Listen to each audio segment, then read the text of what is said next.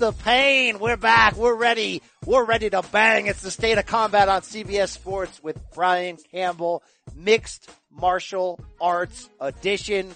Fired the heck up for another show that you better believe is underwritten, supported, and fueled by that one and only performance enhancing audio. Everybody's on steroids. Yeah, and so are we on this show, and we're fired up, guys. UFC 235 may not have delivered, let's say, up to the level of we thought on paper with the names and the star power, but plenty to talk about. Some wild endings, lots of runoff, lots of spin-off, a lot of fluids laying around, lot to get into here on this show. You better believe it. We have a loaded episode. Not only going to recap 235, hit you with the latest news, get you fired up for this weekend's heavyweight tilt in Kansas when UFC Fight Night brings us two heavies. JDS, the former champ, against Derek Lewis. We also have a lot of sound to share with you folks. You like one championship? You like ex-UFC people that are a little bit bitter and want to tell you about their new home? Oh, you're going to get fired up for this. We got Eddie Alvarez, Demetrius Johnson, Sage Northcutt, talking about the then and now, why they made the leap, why they are ready for big things on one. We also have ex-UFC champions, Misha Tate, Rich Franklin, hitting you from the business side of one. Their vice president's going to tell you how this promotion can compete in the American MMA landscape with the likes of UFC, Bellator, now PFL on ESPN. Wow, we got a lot to get into and more. Reminder, you like the show, you like what you hear. If you see something, say something. Please head on over to Apple Podcasts or wherever it is that you consume fine audio. I don't care where you listen to it, right? I just want you to listen to it, and I want you to tell people that you're listening to it. Leave a review. Give us a shout out. Hey, you want to ask questions to the show? Slide into my DMs. They're open, folks. They are open at B Campbell CBS. Get your question, comment, concern, or insult read on the air. You don't like my co-host? Come and tell us about it. Speaking of those co-hosts, it is time to face the pain. Yeah. Wow. Boom, boom, boom. Yeah. I just want to like growl and get a neck tat when I hear this. You just bark. Ooh, yeah. Already. Face the pain. Get a neck tat. Yeah. So Brandon Wise and our producer extraordinaire, betting expert of the MMA, Mike Mormile. Fellas, we're back. We're in this. We're ready. We're fired up. Got a little 235 on the lip. You guys feeling it? I'm feeling it. I'm feeling like Cody Garbrandt might need to go get another tattoo to make himself feel better again. Wow. But you ready to throw him in the wash pool? What's happening here? We're going to get into a lot of that. Wow. Were you not entertained, Mikey? This was a weird card. I love the card. I enjoyed it. You know, we're going to get to that pretty soon. So I'll save all my stuff for that. All right. If we have any audio problems, guys, it's my fault. It snowed about 6 feet here in Connecticut. It feels like my power lines are sagging. I got saggy power lines. All right, guys, it is what it is. Hopefully this Wi-Fi holds up. Hey, it must be nice in South Florida. You know, we're going to complain again, B-Wise, about 90% temperatures in February. well, two things. One, it's supposed to be 88 here today later. So just to let you feel that a little bit. All right. But I almost didn't make it here today because I had to catch a flight out of DC back to Fort Lauderdale, and the forecast all Sunday said snow, snow, snow. And I guess it just missed us, and it was just rainy and just gross all day. And all that snow and rain headed up to you and just dumped on to Connecticut. So I'm sorry. Nice dump on the Northeast. Mikey Mormile, ex-Northeast resident here. Are you like when you moved to Florida, is it just in your blood and you're now a Floridian for life? So when I moved down here, I didn't have enough room in my car to bring any of my winter clothes, no winter jackets, nothing. So I just left it and abandoned it. I'm not going back ever again. Just left it. There's some storage locker. Just left it. Yeah, I get it. All right. Someone in New Britain's really happy. Yes. Hard hitting New Britain indeed. Wiseman, we got to talk 235 here. All right. Let's take it. There's a lot happened on this undercard. I thought the undercard really delivered. It got a little crazy on the main card. Some good, some bad, some certainly ugly. We're going to start, of course, at the top, light heavyweight championship. John Jones, quick turnaround from December 29th. I don't want to spend too long on this because it's an ongoing debate. Before we get into the fight, the victory over Anthony Smith, he popped again, brothers. He pulsed. What did Nick Diaz say? Everybody's on steroids. Well, John's on only pictograms of steroids. This won't go away, guys. We thought we were having a quiet fight week. We were like, wow, this is a weird John Jones fight week. There's nothing to talk about. Nothing's happening. Oh, he pulsed, brother. I don't feel good about this. I know it's going to be the same analysis every single time, but USADA doesn't know what's going on. UFC doesn't know what's going on. NSAC don't give a jack. And suddenly it's just like, yeah, sure, he can microdose, he can pulse, whatever, guys. It's not performance enhancing. It's just a couple drops. It's like a couple crumbs, you know? Like, you okay with this, Wise? You just okay? Like, cause I'm not okay with it. I'm sorry. Well, what are you not okay with? Because my point was more all week and for the last few months has been, I don't really care. Like, let them do what they need to do. But this seems like it's, again, just more residue and residual effects from when he popped 2 years ago now? But is that even physically possible? Don't forget, USADA 2 years ago said that's not possible. Who'd they ban? They were Frank Mir, right? They're like, it's not possible for residual effects. And now suddenly John Jones has the only, I don't know, what do you call it? Only, bodies, only system where you can just juice, and then the juice just lingers. It's just drops of it hanging around. Guys, that was when I used to juice. That's not the new juice. I don't juice. There's no juice. There's juice, guys, okay? I'm sorry. There's something going on here. Like I always said from the beginning, until we know what's going on, we could just keep letting them fight every month? No! Figure it out. Hey, scientists, figure it out. But the weird thing is that John Jones keeps saying there's another fighter who's going through the same thing with USADA where it's the gram of salt in a Olympic-sized swimming pool, but nobody wants to name the fighter. Exactly. Hey, USADA, you want to save your name? Show me the fighter. Show me his test results. Look, it always goes back to this. USADA, horrific rep in boxing. Floyd Mayweather was thought to be able to pay or do what he wants, manipulate the test dates. Coming in, everybody's like, oh, USADA's a joke. Then suddenly UFC signs USADA to clean them up, and everybody's like, oh, USADA's this reputable company. Show me the proof. Show me the proof, USADA. I'm sorry. That is what it is. It's the John Jones PED debate. We'll revisit when he pops the post-fight test. We'll revisit it 3 months from now when he comes back. The fight, Anthony Smith, in some ways a ho-hum 5-round decision because Smith, he was the Lionheart. He was tough. He was unable to be finished by a John Jones who I thought looked great, who looked like the damn pound-for-pound king, who looked like the damn greatest fighter of all time. You cannot say anything bad about what John Jones put out there. He was creative. He was dangerous. He was consistent. He was dominant. He was destructive. He should have been disqualified, Wise. Speak it. Wow. Really? You're on that side, huh? I wasn't even on that tip when it happened. Do you know what tip I was on when he hit that knee to the side of Anthony Smith's face? It was this. Oh, please don't tell me they're going to DQ him because Anthony Smith should never be light heavyweight champion. He's not even in this fight. Why are we going to give him another payday and a chance to win the belt? And this ruins John Jones's. And then something happened on the way from that to Jones's post-fight interview, to Rogan not even asking him about the knee, to Jones putting over Smith effusively like he's such a great guy, blah, blah, blah, blah, blah. You know what he did? He did something that many other people were disqualified for, including your boy Greg Hardy.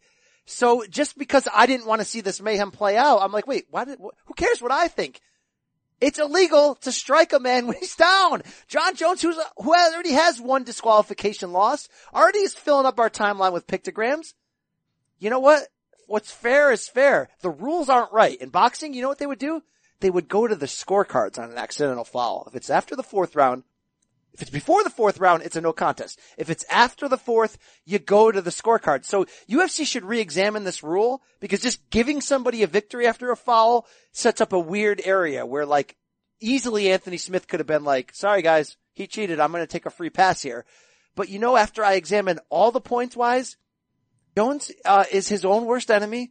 He tried an illegal strike earlier in the fight and was lucky that Smith blocked it. It was a kick while Smith was seated. Right? Hit him in the arm, and he went back to the well. What's fair is fair. He should have been DQ'd. I don't want to see it, but he should have been DQ'd. So, when I'm watching it live, I'm not noticing the hand on the ground. I thought he was just in a crouched position against the cage. Because remember, I thought the other part of the rule was if your knee is on the ground, that's when you're considered downed. But if you're on your feet, but you're still like struggling to get back up, I thought it was legal. So in the moment, I'm like, wait, what is Herb Dean doing? I thought that was clean. But then they're showing you the hand on the ground and how that makes you considered a downed opponent. So at that point, I'm like, okay, this is kind of weird. but it's also the old rules, right? It's the old rule set. It wasn't the new unified rules or however they call it. You just referenced the key there. I'm going to interrupt you for 10 seconds. You just referenced the key. The fact that we don't know right now, the fact that every state it's different. Hey, UFC and the Association of Boxing Commissions get together and draw up unified rules, not ones that are, oh, in California they do it this way, Nevada they do it this way. Stop the madness. Your announcers aren't sure. Your referees and your fighters don't seem to always be sure. I don't actually know whys, but it looked illegal to me.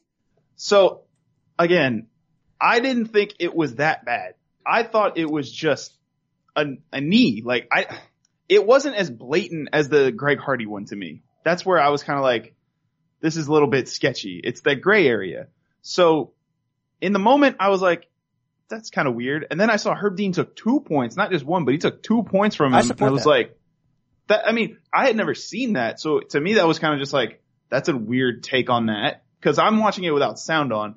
And then post fight, I'm hearing all the stuff like you're saying about how Jon Jones is like, oh, I'm so happy that Anthony Smith didn't take the win. He could have easily just quit and just been like, I'm the new champion. And Dana White did the same thing. And it's kind of like, why are you guys like, did you guys pay him extra to not take the DQ win? Like, what happened there? Like, okay, so I have to offset what I'm saying. Yes, I'm saying Jon Jones should have been disqualified, but I'm also saying I'm glad it didn't happen because that's a cheesy way to win a title. It ruins history. We have to see another Jones-Smith match, which Jones is going to win again. So it would have been a waste of our time. So in some ways, I'll say this. Hey, Anthony Smith, shout out to you for not taking the cheap and easy way out, number one. You were not in that fight anymore. You stopped. Literally, to be honest, he stopped trying midway through round 2 because Jon was lighting him up. And if Smith was going to try and let his hands go, guys, he was going to get finished. He knows this. He can say in the he was really tough in that post-fight press conference, talking about Jones didn't impress him, talking about, I don't know what happened. I know what happened, Anthony. The guy was lighting you up because he's the best fighter of all time. If you would have let your hands go, you would have been knocked out. That's what happens. You were tough, but you also survived. So shout out to him for not ending it that way. Shout out to Herb Dean for taking away an unprecedented 2 points rather than ending it that way because look, the real problem here is not Jones. The real problem here is the rules. I'm serious. It's the fact that we don't actually always know about the grounded fighter rule, and it's the fact that you can win a championship hunter. I'm not saying we have to go WWE rules where you can't lose the title on a countout or DQ, but tell me if I'm wrong here, Wise. Shouldn't there be a median, like in boxing, one of the rare times I'm going to say boxing gets it right. Shouldn't you at least go to the scorecards at that point if one guy can't continue? Rather than just straight up, no, you lose your title. Like, come on, really? I think that's a good idea. I also think that a guy like Jon Jones should not lose. I don't know if it's not lose his belt, but maybe he vacates it. Like Anthony Smith, if Anthony Smith took the DQ there, Anthony Smith is not the champion. Like we all know that, right? Like that should just be a vacated title at that point. It shouldn't just go to Anthony Smith. It should be a no contest. And then they redo it. Or it should be. But if it's a no contest, Jon Jones is no longer the champion though. Yeah. Right. Well, that's why you have to make the rule like boxing where you say, okay, if it happens in the first round and a half or whatever that your limit is, if it happens before that, it's a no contest. But I guess, well, how could it be a no contest if Jones is I don't know. It's tough. It's a gray area, but how it is now, it's wrong. It's wrong, I think, the way it is now. We're lucky it didn't happen, but again, when I listen to the interviews, when I watch all the replays, I'm now not convinced that Jones shouldn't have been disqualified because other people have had it happen to them. And Jones, you are already DQ'd. I know the 12-6 elbows against Matt Hamill, is a stain on his resume that in some ways you can argue shouldn't be there.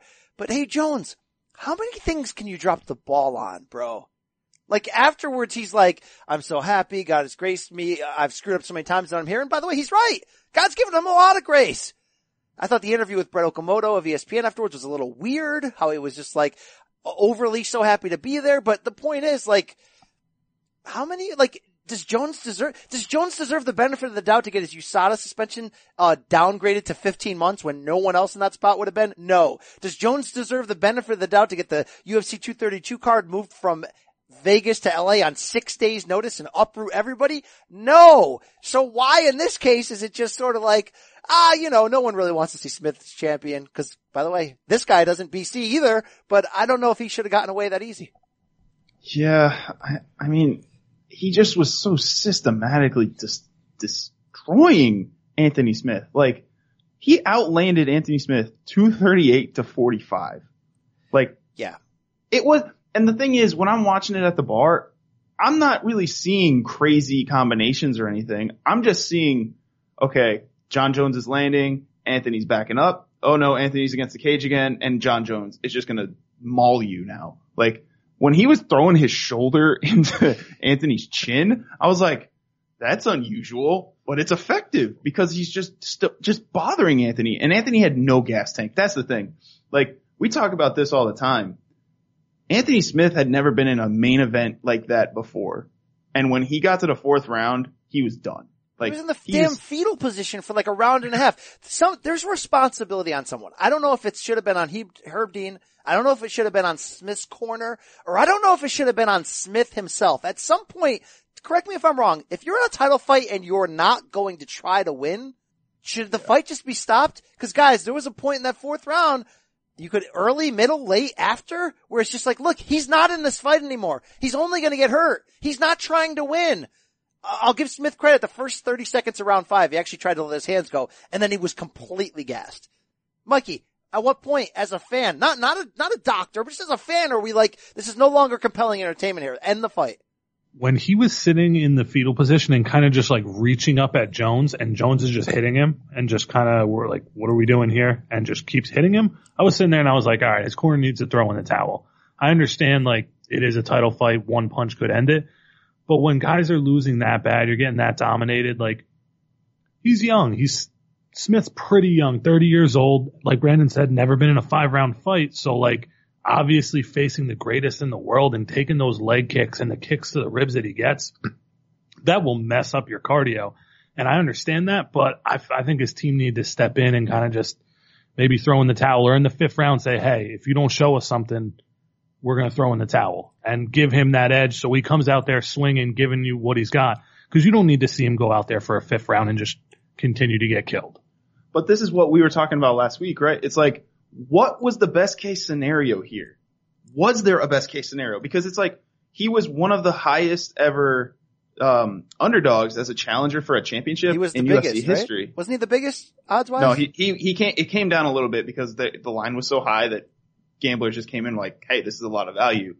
But yeah, like, you can't just expect somebody to be Holly Holm, where they just come out of nowhere. After 1 or 2 rounds, you kind of see what's going to happen. And Anthony Smith didn't show me a damn thing in the first 2 rounds to say that he's going to do it. Did you see the tone he was taking in the post-fight? And look, I'm not trying to I'm no tough guy. I'm not trying to stand up to some fighter with hand tats who can throw and is a respectful fighter and try to act like I'm some, no, I'm just a pundit here. But the point is, did you hear the tone of what he was talking about? No other fighters in this division have anything on me. Like, dude, you did nothing against Jones. Like, you actually owed us to get knocked out in some weird, creepy, sub-violent way, right? He almost owed us. This is your shot at a title? Maybe your only chance you're ever gonna get? Roll the damn dice and go for broke. Did Matt Serra, that 11-7 Hall of Famer, try to stink out the joint against GSP? No! He put his balls on the line!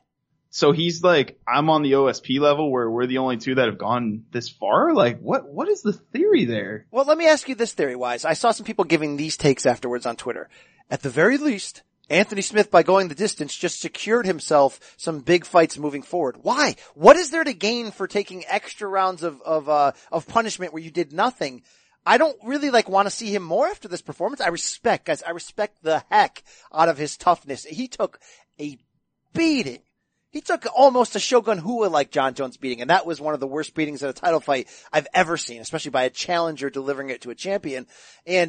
But what does this show you? That now I know for a fact Smith can beat every other contender at 205? No. Your boy Johnny Walker, blue or red, I think would smoke this guy after what we saw on Saturday night. I mean, it's just the same thing as we did this with Volkan Ozdemir, right? Volkan Ozdemir, he showed something by trying to challenge DC. And what's happened to him since he lost to DC? Like, what big fights are there at 205 that's not John Jones? Like, tell me that. I don't know, Gustafsson, but that's it, guys. This division I don't want to hollow. see him against Gustafsson. Gustafsson's going to destroy him. Yes, systematically, yes. Yes. Yes. Like, I just don't get it. Like, this is more what we were talking about, like, the last few weeks. It just shows how weak and thin this division is when this is the guy.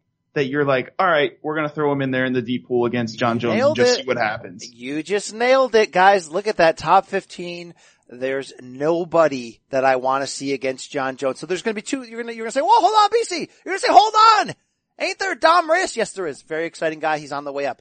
Ain't there Johnny Weirdo? Yes, Johnny Walker. We're going to break that down. We're going to break down Gus Farrat slamming his head into the wall. Oh, sorry. Johnny Walker breaking his shoulder. We're going to break all that down. Yes, eventually I'd maybe like to see them against John Jones. But guess what? Neither are ready, nor is it really the smartest move for UFC to just throw these guys at a John Jones and do it in 3 months. It's time for what? It's time for John Jones to go to heavyweight. And it's time for UFC to step in the same way they've done apparently to Max Holloway and say, sorry, dude, you're going to that lightweight death pool of sharks, all right? Because we're going to build you into a Khabib fight. Wise, give me any reason why John Jones should stay at 205. He's the best fighter in the world pound for pound. He's the best fighter of all time. And at worst, third, right? At worst. And the performance he put on Saturday was brilliant. Tell me why he shouldn't go to heavyweight for ratings, for challenges, for legacy, for money, for me. Mostly for you. I've got a couple things. One, if they end up doing this Thiago Santos fight against John Jones next, that will be the second straight challenger that he's taken on who's basically a blown up middleweight who couldn't make it down to 185 anymore. And it'll show because John Jones is so much bigger than everybody at 205 and he's so much better. Like, I just don't understand how it is that you see somebody win 2 or 3 fights in a row at light heavyweight and it's like, oh, you're going for the title. Oh, you got a nice quick knockout? Oh, let's get you in there as soon as we can and get you some fresh meat to John Jones. Why?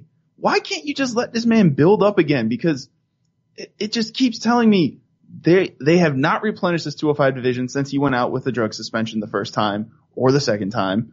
And there's just no big name challenger is going to give him competition at 205. Here's my theory on what you were saying about Max Holloway though. Do you think that John Jones has more control over his own decisions than Max Holloway at this point? Because Max Holloway is doing decent business, but he doesn't do John Jones business. We were talking about it last week. We were guessing at how many pay-per-view buys this show would do this weekend. We don't know the numbers yet. We'll see a guesstimate at some point, but John Jones's pay-per-views still sell. And you said you thought 700,000 is a decent number for him to hit. Max Holloway doesn't do 700,000 pay-per-view buys ever.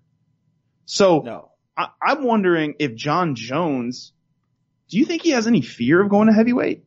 So this is interesting. Now, one thing, the difference between him and Max is mindset. Max is a company guy and he knows that UFC and Dana White still is stuck in the early Zuffa era where you reward company men who are willing to drop anything even when it's not a smart move and fight anybody at any weight class. We've seen Max try that to the detriment of his own body. Jones, remember UFC 152 that never happened? He's never been a company man and never will be after that moment. He's more Randy Couture than anything else, but I respect that. Standing up for his own brand. Jones used to be all about heavyweight. And then something changed. And I'm not sure exactly what it was. But when that changed, there were more names at light heavyweight where it still made sense for him to stay there. He also then had 2 long drug suspensions, which put his career on pause. Now there's nobody left, and it's going to slowly weaken. Tell me, here's what I'm saying. It's going to slowly weaken Jones's pay-per-view brand and potential to make money if he continues to defend against Thiago Santos types. By the way, Thiago Santos knocked out your boy Anthony Smith last year. It's not like it happened 10 years ago. It was last year. There's nobody in this division. So, yeah, I wonder if Jones has a little bit of misgivings. Will I be effective? Will I be the same thing? Dude, there's an outside chance that John Jones will be even better at heavyweight because of that speed. His quick fiber reaction mixed with the fact that in his early 30s, he's starting to figure out efficiency and distance even better. He's starting to figure out the Mayweather way of doing less. More is less in some weird way. Like, dude, he could tear these heavyweights apart. You remember before he got popped with the steroids, I think it was the second time when he was getting into the bodybuilding and the weight training. That's what I want to see. I want to see yoked up John Jones stepping into the ring at 255 pounds of muscle. I was going to say even less. I'd say come in at 220. Just like jacked, ripped, ready to go.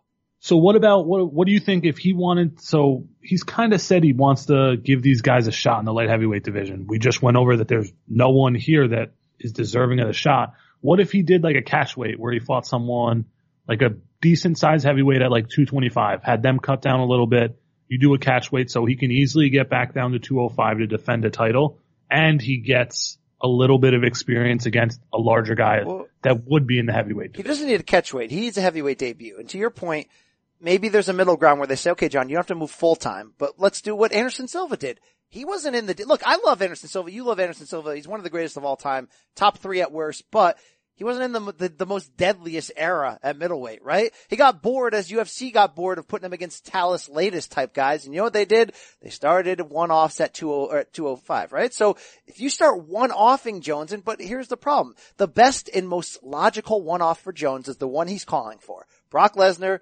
monster pay-per-view, would challenge record numbers. I don't think it would reach Habib, GSP, or Habib, Conor numbers, but it would be monster, alright? Because there is some intrigue of what would happen if Brock could take him down, but we all know that's a KO1 via head kick waiting to happen. But the problem is that Dana, if you heard his post comments after 235, is all about rewarding DC with that fight. He constantly talks about how much DC has done for him. Company man, by the way. Company men always get rewarded. Company men are made men. Jones, not always on Dana's good side. Who's going to get the Brock fight? DC will get it as a parting retirement gift. But what the UFC should do is make Jones Lesnar now. Say, hey Brock, I know you got Mania plans. I know Vince is paying you a lot of money, but International Fight Week, July 6th, we're going to try to break our own pay-per-view record. And so, yeah. And it's perfect. It's the perfect one-off to get used to the division. Is this a parting gift, or is it a gift saying, hey, I'm going to give you this big fight. You come back for me and you fight Jones for a third time? Oh, I like that little backdoor. Is it something like, hey, like, you've done it for the company. You've come through like this. Like, we're going to give you Brock. You give us one last Jones and then you can retire. I like that, because nobody gets anything for free when you're dealing with these desert gangsters here called, the UFC, right? Why? That could be exactly. There's something sneaky good there. I like that. I do like that. While you guys are thinking about that out loud, I'm wondering in my head, like, because John Jones keeps saying that he doesn't really want to do this, right? Like, he just wants to keep taking on whatever challengers are at 205. I'm thinking, do you think he's in here trying to get as much, because you brought this up last week. Do you think he's taking these quick fights trying to get more cash? Do you think that there's something there that he is just like, it doesn't even matter at this point what my pay-per-view numbers are, because I have a set number I get guaranteed for each fight anyway. And then I'm just going to cash out at the end of this. Like, maybe at the end of 2019 or 2020, I'm going to cash out with a Lesnar fight or a DC fight and make 3 times whatever that number is. You know what Jones is really good at doing? Fighting. You know what the only thing in his life right now that can pay obscene amount of money is? Fighting. Do you know what just happened the last couple of years? He had his fighting future compromised. Guys, he faced the potential idea, even though in the end you sort of buckled bad and got him out of there in 15 months with that reduced suspension. But he did face the idea of losing 4 years of his prime, right? To a suspension. That's 4 years of mega money. So I wouldn't doubt, considering he's only fought, twice in like 2 to 3 years, that part of it is, let me just keep cashing some of these checks. Let me make up for potential lost time. I think Jones realized right there how quickly it could all fall away through loss, injury, or suspension. So I think part of that is the idea of quick turnarounds, want to stay active. Maybe just thinking more of, maybe I'm already considered the GOAT by a lot of people. Outside of chasing this Lesnar payday, maybe it's just best for me to just get as many title defenses as I possibly can, beat all these guys I know I can beat and get out of there. But as a fan, you gotta be thinking, I want this guy at heavyweight. But there's a devil's advocate question here, linked here, okay? If Jones does what I'm saying, go to heavyweight, fight Lesnar, fight Cormier in a trilogy, fight at that point every other heavyweight, Stipe, Kane, all those are blockbuster giant fights that are great for Jones's legacy, great for entertainment, great for money and pay-per-view buys.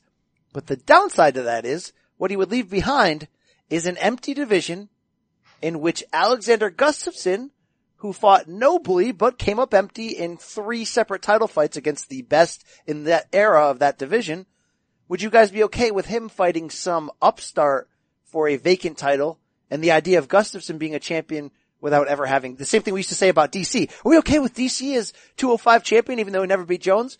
Well, Gus wouldn't have beaten anybody. And maybe Gus wouldn't win it. Maybe Johnny Walker Weirdo knocks him out with a knee in 2 seconds and breaks his crotch, humping the ground. Maybe that happens, but would you guys be okay if Gustafsson backdoored that as sort of a casualty of war of Jones moving up? Well, Gustafsson is also talking about going to heavyweight. So even imagine it without Gustafsson. Then who's the top of the pool? Think about it. You lose your 3 best light heavyweights to the heavyweight division at that point. You've lost Cormier, you'll lose Jones, and then you're going to lose Gustafsson. So you basically have just taken the light heavyweight division, added 30 to 50 pounds on all of them, and just bumped them up, and they'll all fight each other again. Yeah, that's not a good ending. That's really not that good. Interesting. To me, that's more of kind of what Mikey was saying, but dude, I mean, maybe it's time to introduce a cruiserweight division to the UFC? No, I think the 265 limit and UFC's decision to stick to that removes the need for cruiserweight division. But that's a 60-pound difference between light heavyweight and heavyweight. What if you went 190, 185, 195, 225 or 215? See, I'd be more in line for that. I'd be more in line of taking the light heavyweight limit and raising it than I would introducing any kind of new division. That's fine. So you raise it and then you would put one in between light heavyweight and middleweight possibly. And you'd have a lot of guys cutting back down to middleweight to get away from some smaller heavyweights. I get it, but look, I don't know. It is what it is. Final thing on Jones here, unless you guys have anything else I want to ask you, is I keep talking about this Lesnar fight. Look, Dana said, I haven't heard from Brock, but when I do, he's going to call me and he's going to be ready. So in my eyes, guys, that means after WrestleMania, unless Vince McMahon throws, again, an S-load of money at him to stay. What's the difference in pay-per-view buys between Jones Lesnar and DC Lesnar?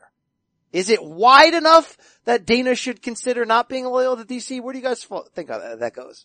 I don't think so, just because I think DC's mic skills are just that much better than Jones at this point. Like, Jones is good, don't get me wrong, but he's more of just like, I'm gonna kill you kind of thing, you know? Yeah, he says things like this, Wise. No more dick pills, right? DC says funny things, and I mean, you've talked about it before. He wants to be like a WWE type guy. So he knows how to like play the game a little bit more. And I think that'll still help their pay-per-view buys more than it would be to be just like a Jones versus Lesnar type fight.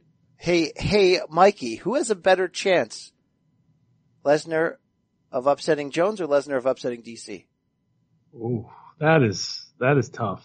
Or being competitive. So it's not just a 1-round wash. I think you probably say he has a better chance against DC because his striking's a little bit worse than John's. That's the only thing that I can kind of pull out of this, which is tough because he's the better wrestler. I like Jones's height and reach. I think that'll make the fight easier for him against Lesnar. So I'd have to go with Lesnar has the easier fight against Cormier. I went about that a very weird way. I just think the speed is just going to be so different if he's fighting Jones because Jones is going to be leaner and DC will come in at like 250 again. But even at 250, DC's hands are fast for a heavyweight, so. They are, but his feet aren't. Like, he's not getting out of the way, and you know how Lesnar is. He's just going to try to bull rush you and take you down to the ground. All right, let me ask you this on Lesnar, because he's never passed the drug test in the USADA era. Does he do one of 3 things, okay? Doesn't juice and just takes the hard L via first round KO against either guy. Juice is straight up with no filter and is like, whatever, find me later type of deal.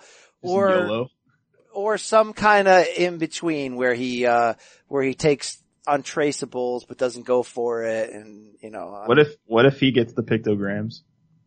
And then just goes, well, maybe he's the other fighter. Maybe he's the other fighter talking. I mean, Brock, where did you get these drugs from? I actually do. I've got one. And I got it from your mom. Oh, come on. That's unnecessary. Yeah, all right. That's enough of that. Let's put that to bed. I want to jump though, because this is somewhat transgently related to Jones. Transgently? I don't know if that was the right word. But I want to talk about your guy, Johnny Walker, on the undercard. All right. This guy is a first class clown. Establish that many times over. First class clown. But you are a hater. But that's what it is. Here comes the but. Okay. First class clown? Yes. But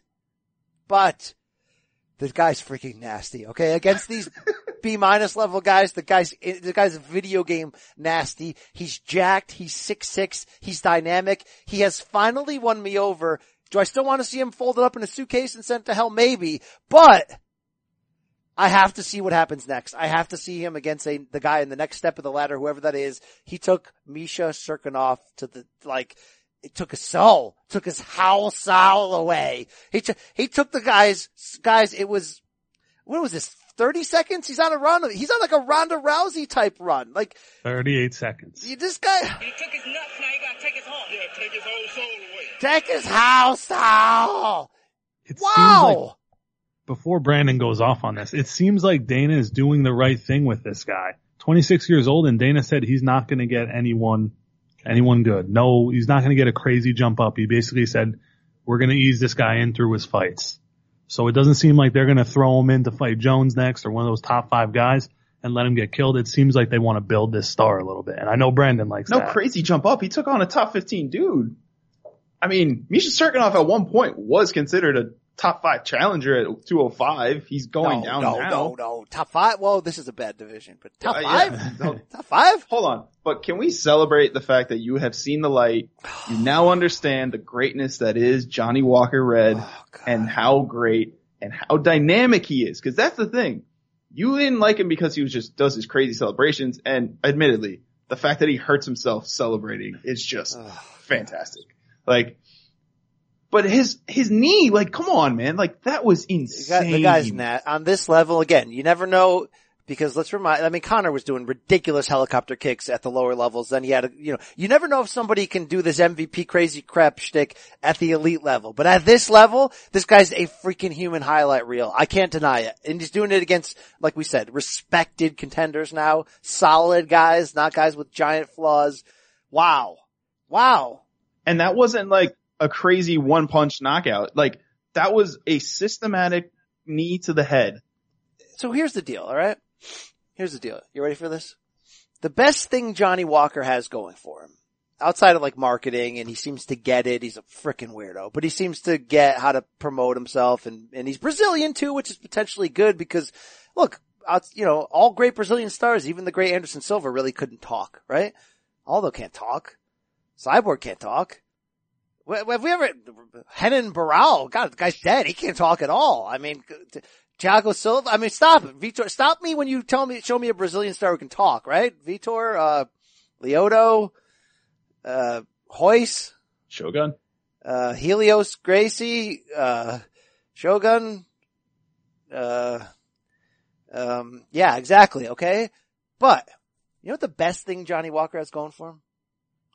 He almost doesn't understand how good he is, and number 2, how insane it is what he's doing, and number 3, that like, there's levels to this. And when you get a guy who's so talented, and he is, but doesn't understand, like, you should be a little more conservative in some spots, or you shouldn't be this good against this level of competition yet.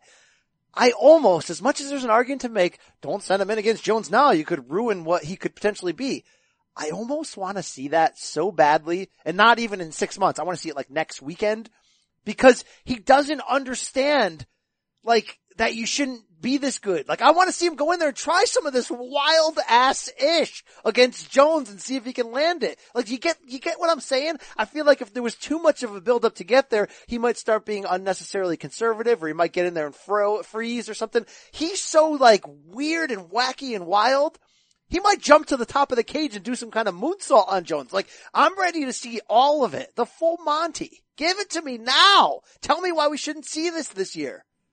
The only thing I'll say is that why I didn't want to see it yet is because he even said after the fight, I wanted that to be a full fight. I didn't want it to be a quick knockout. He wanted to get more cage time and more experience. So I still want to see what he looks like when he's challenged at least. So I know what Brian was saying, that Dana doesn't want to give him like a top 5 or a number 1 contender fight yet.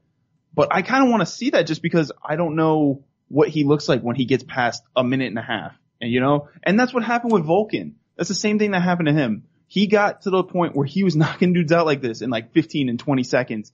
And then all of a sudden he gets to DC and he misses a punch, and then he's dead. Like, it was just so weird. So I want to see what Johnny Walker looks like against those top level dudes. Not John Jones yet, because I think that's a little too ambitious, but maybe in 6 months or 9 months.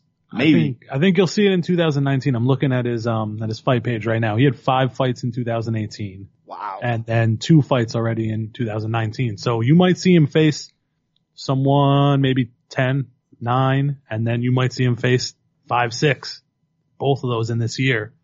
Which would be pretty interesting. But I like what you guys are saying about how he doesn't see the moment. He's not ready to be scared in the moment because it's almost like he doesn't know what he's in. He's just going out there, letting his stuff fly, and it's working. He's like a dude like on your college freshman floor who's like kind of good looking, but not really, but like it's just has reckless balls, and he'll just go up to like the hottest chick possible and try to mac, and then it might actually work because he's just so reckless. And then you're like, that guy got that chick? Are you kidding me? And then you're sort of inspired by it. But you're like, wow, I can never take chances like that. Exactly. So what I'm saying is he might end up banging. Wise? Do you want to see him against Dom Reyes? Who do you want to see him bang? Let him fight Glover Teixeira. No, don't ruin Reyes. Look, there's enough retreads. Glover Teixeira, perfect example. I think we need to see him on that retread level. Corey Anderson, a guy, although Anderson's not coming off a defeat, somebody on that level coming off of a defeat, had been up at the highest level before, probably 34, 35 years old. Yeah, Glover Teixeira is probably the guy, right? OSP's got some similar height to him where you get, OSP just got rescheduled for but OSP's too, card. The OSPs and Uriah Halls in the world at any given night can just F around and knock you out with like a spinning wheel kick. And I don't think you want that for Johnny Walker yet. You know who you described when you said a 30-year-old retread is the guy that Thiago Santos just knocked out, John Blachowicz. Exactly. John Blachowicz, Johnny Walker, and Curitiba coming up main event. Actually, I'd put him on the Fight Night main event level. Do it. I mean, bring him to Fort Lauderdale, please. I would love that. Please, just send me a location, Dana. I will be there. Fort Lauderdale. What's the arena in Fort Lauderdale? Is there one? BB&T Center. Well, who plays there? What is it? Florida Panthers, sir. The Florida Panthers play in Fort Lauderdale? Sawgrass. It's technically it's Sunrise. I thought they were in Tampa. We keep that hidden. We keep that hidden. The Panthers have always been there? Tampa Lightning. Yeah. Oh, they have the damn Lightning. So you're telling me the Florida, oh yeah, they've always been Miami based. I didn't realize, it's hockey. No one watches hockey, right? What? Yeah. People in the Northeast do, not you. No one watches hockey anymore. No. Yeah, right. I'm going to Canada on Wednesday. I think a lot of people in Canada watch hockey. I don't know about that. All right, we're going to spend too much. What a great show already. We're going to spend too much time on this 235 thing. Let's run through some things. All right, you guys ready? Let's buckle up. Let's do it. Co-main event. Oh crap, guys. Holy crap. CBS Sports' own Kamaru Usman, Marty from Nebraska, Marty from the block. Guys, he took his house, so I cannot believe it.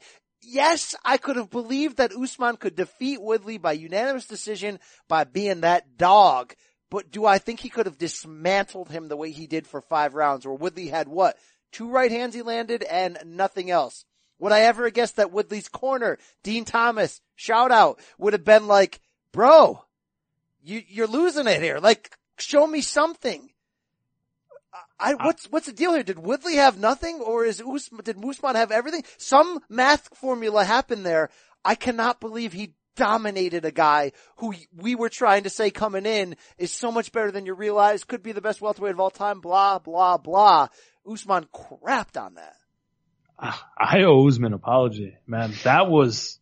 So does somebody else over here who just gave Usman no chance. No, I hedged that by the end. But by the end, I was saying, look, it's going to be a tough ass fight for Woodley, but he's not beating Woodley. Woodley's too dynamic. He's too great. No, guys. This Usman thing that he does, which is get up in that ass, is insane. It's insane. It's insane. Luke Thomas, my brethren from MMA Fighting on the MMA Beat, said it's basically Cain Velasquez, like his cardio. And I was like, it actually kind of is.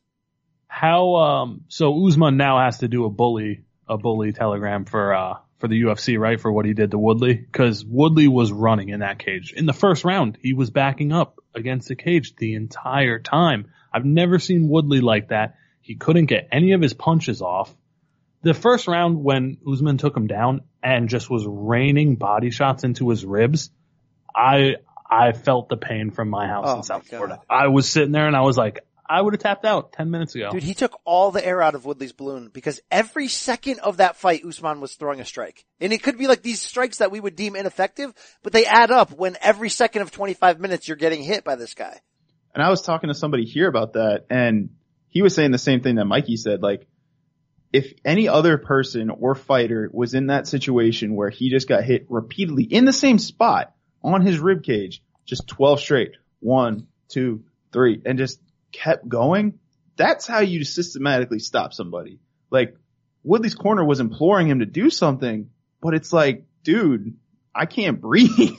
You know, like, I'm struggling to get my cardio going again while this guy is not letting me get time. He's in my face the whole fight, the whole 25 minutes. Kamaru was not letting his foot off the gas pedal and just putting Woodley in the corner, hitting him with his uppercuts, hitting with his dirty boxing, and then taking him to the ground. Have we seen Woodley taken down like that since he won the belt? Like, I think that was the more impressive thing. I believe Woodley came in. Yeah, go ahead. I believe he came in with a 96% 97, over 97, and it's a UFC record. There was only one person that ever took him down. I forgot who they said it was. It was Rory McDonald. Yeah. Like, that's insane. Yeah, and watching that live, it was kind of just like, I don't know what's going on in Woodley's head, you know, because when he's got him against the cage, you're thinking to yourself like, okay, Woodley's a big counter striker. He should be able to, you know, get some push off the space and throw his left hook or right hook. But no, the pressure that Usman has on him is just almost unstoppable. It's unbelievable. And we talked about it, how that's like he and Colby have the similar style.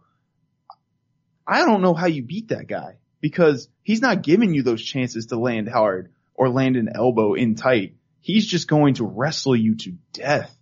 And he doesn't have the knockout power. When he talked to us about it, he said he was going to save those for this kind of fight. He didn't even need it. He's just that dominant of a fighter that it doesn't matter. And on top of the fact that he said he was in a walking boot on Monday when he got to Vegas, that he was dealing with like a broken bone in his foot or something like that. That guy is just unbelievable. He's as Jim Brown would say, ghetto man, and he fights in a ghetto way. That was straight ghetto the way he just manhandled him. And here's the thing, we were waiting the entire time for Woodley to finally like figure it out, find an opening, land that big right hand. And there was that moment, I think it was round 3 or 4, where he did land a right hand, but there was nothing on it. There was nothing on the level of a normal Tyron Woodley sort of, I figured you out, I found you. And that's credit to what Usman did. Now you have one of these guys that you're like, I want to see him against every style, every big name, because if he can dictate his will, and look, we said he's kind of a front runner, right? Well, yeah, he is, but until you can stop that, right? Until you can keep a guy like that off of you, holy crap. So shout out to him that I underestimated him, like that, okay, you did this against, retreaded Maya, against washed RDA, but can you do it against Woodley? Dude, he made Woodley feel every second of 36. And I know Woodley's saying, no, I run it back. You actually, I'm sorry, you actually don't deserve a rematch when you lose like this. I don't see that fight happening or any different result of that fight if they run it back. I see the exact same thing happen. Well, even and look, I'll give Woodley credit mentally. I'm sure he could figure up a game plan where he could get more out of himself. He was overwhelmed and surprised this time. But again, my point is, if you lose every second of a 5-round fight and you get the crap kicked out of you, really, I don't think you deserve an instant rematch as a champion. Yeah, especially when, like you said, you didn't even win. You won 0 rounds. You could have probably put a 10-8 in there somewhere. Plus, on top of that, Dana don't really like Tyron. You know? He doesn't like his attitude about everything and how he was kind of the one who delayed a lot of this talk between Colby and he getting that title fight done earlier than this one with Kamaru happened. So I don't see Dana deciding, yeah, you know what? Tyron deserves another shot. We're going to make this fight happen again. There's too much more big business for them at 170 with Kamaru now. The wait is over. The Chi returns with new episodes on Paramount Plus. What brings you to the Chi? Opportunity. Everybody get down! Walk right up to the stars. A new reign is coming to the South Side. Never should have sent a boy to do a woman's job. The Chi. New episodes now streaming. Visit ParamountPlus.com/The Chi to get a 50% discount off the Paramount Plus with the Showtime annual plan. Offer ends July 14th. The subscription auto-renews. Restrictions apply. This is Tony Kornheiser's show. I'm Tony. You expected someone else? So what exactly is the show about? I don't know. It's a sports show nominally. Football's over, but we're finally at a point where things matter in college basketball, and baseball season is on deck. Greatest 3 words in the English language, pitchers and catchers. We have some of the best voices come on and explain what matters or what makes an upset, like Ryan does. 9/8. No, that's not an upset. No, yeah, it is, Bob. And if you're lucky, I might just tell you about my search for discounted sleep pants or my worries about what my dog just ate. Listen on the Odyssey app or wherever you get your podcasts. Well, let's talk about that business, because what happened over the weekend was the Colby Covington Las Vegas takeover circus carnival. Wow. There were times that I was embarrassed to be a part of this sport that employs a guy like Colby Covington. Then there were times where I was like, oh, it seemed like it worked. So the whole gist of it is he charters a private jet, brings his fake interim title that isn't even on him anymore, wears his MAGA hat, interrupts Kamaru's public workout with a megaphone, gets thrown out by UFC security, and then does the ultimate troll job of finding Dana at the Palms Casino, which is owned by his bros, the Fertittas, with seemingly his mistress by his side playing, blackjack? And then with a camera in hand is like, why you not give me a title fight? And Dana snaps at him, they turn the camera off. I thought that was Firedville for him. I thought it was like, you're talking about you want your release, you just got it. But in interviews the next day with Dana, he said, like, no, we talked about it for 5 minutes afterwards. We're all good now. And then you got Colby cage side. Then you got Marty after exiting the octagon almost getting into a fight with him. And then what the hell happened? The next day there's video of them actually getting into a pushing skirmish with Brandon's boy Ali in the middle of it, starting it. I think this tells us that Colby has next. Does he deserve it, Brandon, for this charade he pulled this weekend? Does he deserve it because of that? No, he deserves it because he was the number 1 contender in line for the title shot and then got passed over because he had an injury.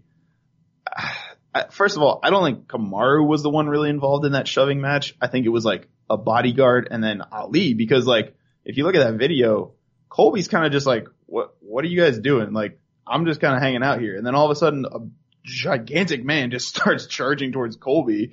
And then Ali like tried to shove and then throw a punch. Yeah, and Kamaru's like trying to hold them both back. Like, no, we don't need to do this right now. He's like, I think he said something like, I'm coming for you next. Don't worry about it. So, I mean, we said it before the fight.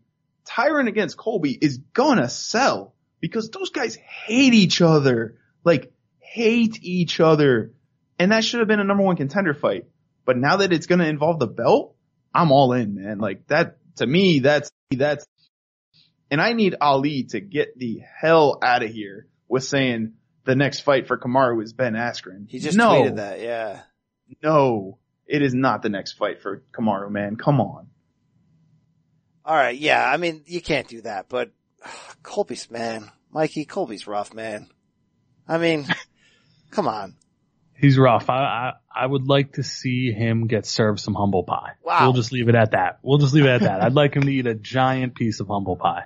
Well, on this topic, our buddy Jack Crosby, CBS, did send me a quick little message here. Apparently Colby is on the Ariel show, and here's an exact quote about that interaction with Ali in the casino where Usman and Ali were pushing Colby around. And I don't know if you noticed, Colby did not have the same intensity, same energy that he does normally when they approached him. But Colby says, quote, that terrorist rat should be deported back to whatever country he snitched on. You know what he told me? He told me he was going to shoot me and kill me.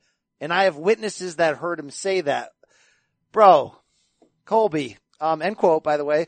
Like, I get that you're doing this MAGA character and you got chicks around you. You don't want to mess with these dudes though. There's some dudes that you just, like when I was growing up, it's different today. But if somebody had a tat below their elbow or above their collarbone, you just didn't mess with them. Like you just didn't, like it was just a universal sign. You don't mess with me. Tattoos have changed these days, but Ali has that look. I'm not messing with that guy under any circumstance. And I'm not calling him a rat publicly and talking about deportation. I don't think he had that same energy when they approached him in the casino. You got any comments about this, Wise? You don't want that smoke. That's all it is. Don't mess with somebody who's an informant or alleged informant. Alleged. Please say alleged, or he will be coming looking for you. Okay. I mean, come on. That's, send, yeah. If you want to find me, please just send me location. No, he won't, you won't have to send it. He will find you. Thank you. We got to move on from that. Hey, another welterweight bout on this card. Wow. We have controversy. We have violence. We have action. We have spectacular moves. It's Ben Askren getting a technical submission via bulldog choke first round over former champion Robbie Lawler. And there is so much to talk about here, guys, in so little time, but I'll say this. Ben Askren showed us a lot in this fight. Toughness, chin, gets slammed on his head via like WWE suplex, got it busted up by Lawler's old man. Like, Lawler was so vicious on that ground and pound that A, you could have stopped the fight, and B, it almost looked like, remember the time at 199, Dan Henderson took, Hector Lombard to the woodshed, and he looked like, with those like vicious, he went like from 0 to like motorcycle gang member with those elbows, and you're just like, oh my God. I can't believe Askren survived that, got his legs back, forced a clinch, and then put himself in a position to get a controversial submission. Wow. But the topic that everyone wants to talk about is Herb Dean's stoppage here, guys. I'm on the fence. I'm like, what do we do here? It was tough to see. Our boy Lawler's face was hidden via the bulldog choke. His right arm did drop. In the end, guys, I'm not mad at Herb Dean. I'm not mad at him. I don't know what else he could have done in that spot. It's unfortunate that Lawler pops right back up after the submission defeat, and he's like, I'm fine. What else are you going to do? Yeah, that's one of those, I get it. I don't agree with the stoppage. I thought it was a bad stoppage, and we can debate that forever, but it's one of those split-second decisions that a ref's got to make. He sees something that we're not trained to see. Like, he sees an arm go down, and even if he might hear Lawler say something or he sees a movement from Lawler, he's trained to do something else and be like, hey, he's out. His brain has stopped working. If he's choked anymore, he might die. He's trained to see those kind of like symptoms. So I get that. And I understand Herb Dean's decision. I think more people had issues with Mark Goddard's decisions in the Kamaru Usman, Woodley fight, but I get what Herb what was Dean that? trying to do. The inconsistency of when he broke them up? He took a shot at our guy, John Anik. Dude, I'm talking Anik, the man, don't text and drive, little out of character. Yeah. Now, anyone knows the real John Anik, he'll sling it if you bring it. But John Anik, the public figure, came at Mark Goddard on Twitter. Goddard came back. It was back and forth. Man, my guy. Yeah.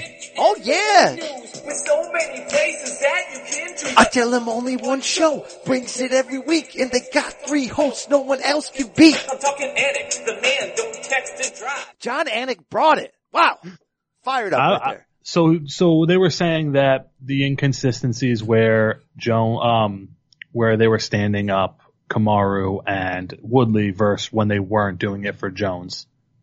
That was what it was basically getting to, when Anik was kind of saying, hey, I'd like the same stuff. Like, you were telling Kamaru and Usman, this is a fight.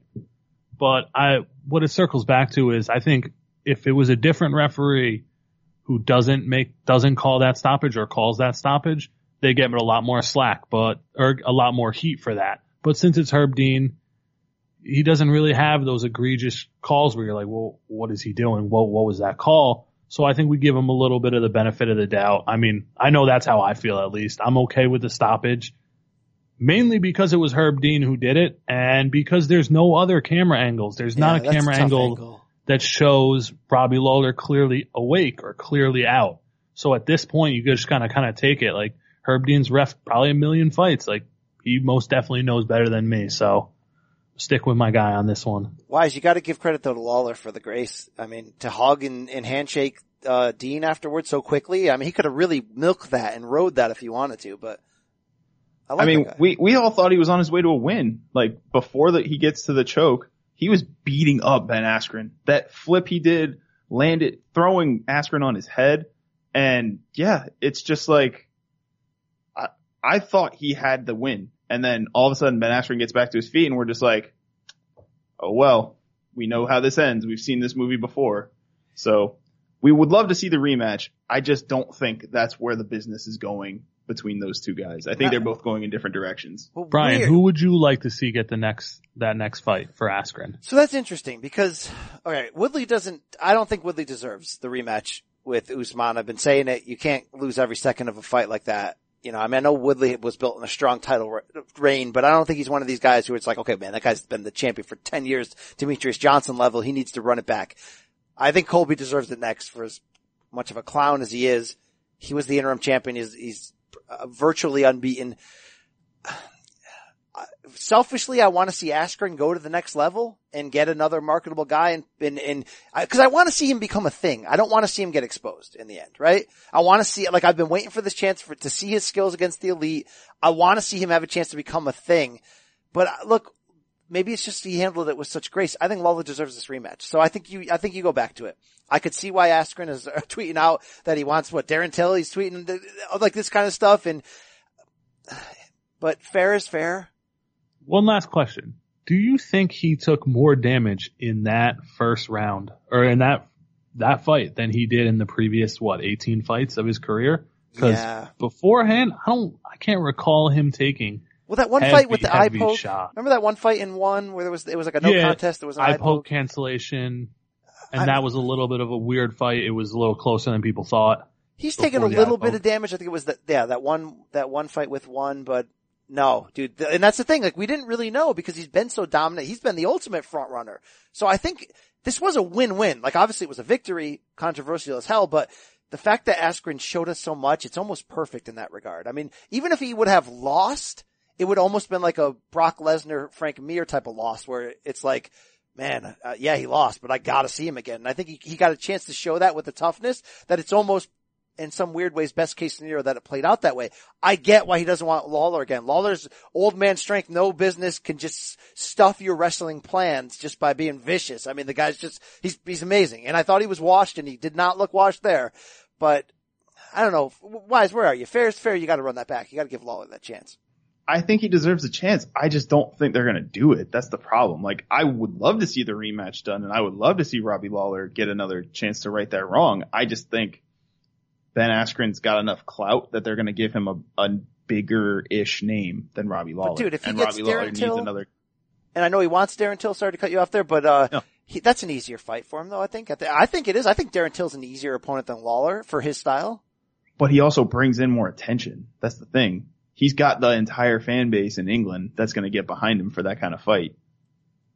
And Askren will know just how to poke that fan base to get them excited to buy it. He'll do that. He'll talk the right crap to Darren Till and get everyone invested. All right, but what about the idea of how afterwards Askren turned into an immediate heel in the post-fight interview and calls out Dana right away? And look, we know they had history in the past, but it's sort of become fun history once Dana welcomed him in finally. And for him to say, predict that he knew Dana was going to have a problem with the stoppage, and then Dana did, will that hold him back at all? Is he immune to Dana kind of penalizing him for being Askren?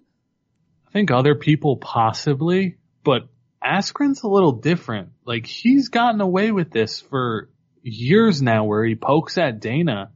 And to be honest, I thought I would never see Askren in the UFC. I thought he was just kind of trolling Dana like, oh, I'm the best, blah, blah, blah.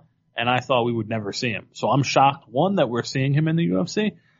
And I think he gets away with it. I think he has enough hype, and it's good for the sport of MMA to have someone come over to, I know you don't want to call it the big leagues, but the big leagues of the UFC and take out I don't want to say top contender, but a guy who's up there and in interesting fashion. Yeah. So I think it's good for him. I think we need to keep asking around, give him the next bump, whether that's Till. I don't know who else it could be, but I think we give him that next bump. Yeah, I think he showed you, though, that he's going to be fun. We know he's going to be fun, how he can talk his way in. We know he's going to be fun if he dominates you with wrestling, but if he can show legit top shelf elite heart against these guys, man, there's going to be a fun ride. All right, bros, we got to roll on or we'll be here forever. I was impressed by Weili Zhang's performance. Not overly impressed. She beats Tisha Torres, 3-round decision. Deserved it. I want to see more. Good fighter. Didn't have that next level ability in this fight, though, so we have to hold off on crowning her as the next women's strawweight thing. But interesting prospect to watch. But the story of this main card, or the last story to cover on this main card was Cody Garbrandt. 3 straight knockout defeats, the former champion, just 27. So here's the deal. You give Pedro Munoz a lot of credit because he knew the best way to get to Cody was to lure him into a damn brawl, get him reckless. That's what he did. And to do that against somebody like Cody, you gotta have the chin and you gotta have the tight technique. He had both. He absorbed bombs and he came back to knock Cody out. Guys, this is a bad loss. Yes, it's MMA. Yes, you can bounce back from this. Yes, he's still 27. But he just shows you how quickly you can unravel him. I don't know, Brandon. Like, I'm nervous that he'll never be truly elite again and will just sort of be a fun TV journeyman mid-card guy because, like, this was the right opponent for him to come back, be smart, slow down, throw down, give us some wrinkles. Like, what happened to the guy that beat Cruz? That was wise beyond his years, Brandon Wise. Tell me.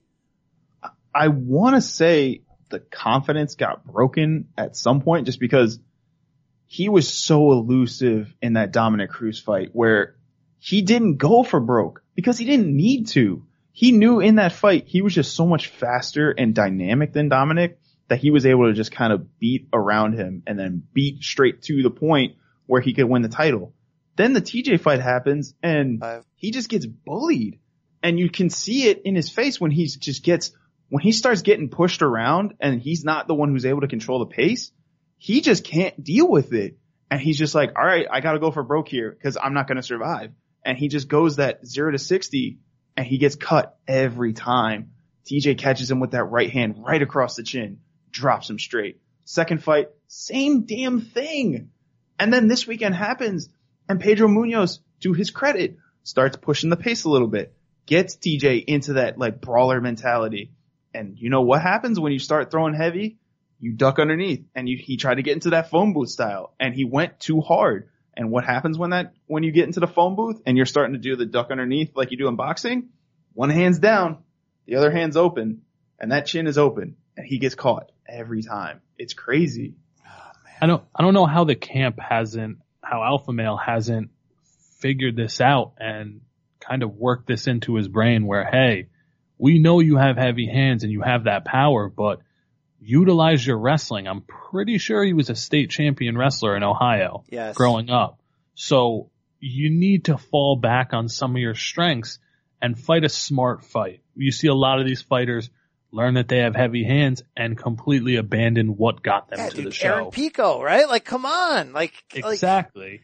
Which makes me wonder, look, the win over Dominic Cruz was brilliant. It was mature beyond his years. He only had 10 fights. It was like, oh my God, this guy's everything and he's marketable and he had a crazy upbringing and this and that. But if Cruz wasn't hurt in that fight and if Cruz had fight-changing power, would the same thing have happened, right? Like, we don't know, right? Like, it's tough to say. Or did look, let's be honest, Cruz was unbeaten with 10 pro fights when he won the title. Did he get too cocky? Did he stop training as hard?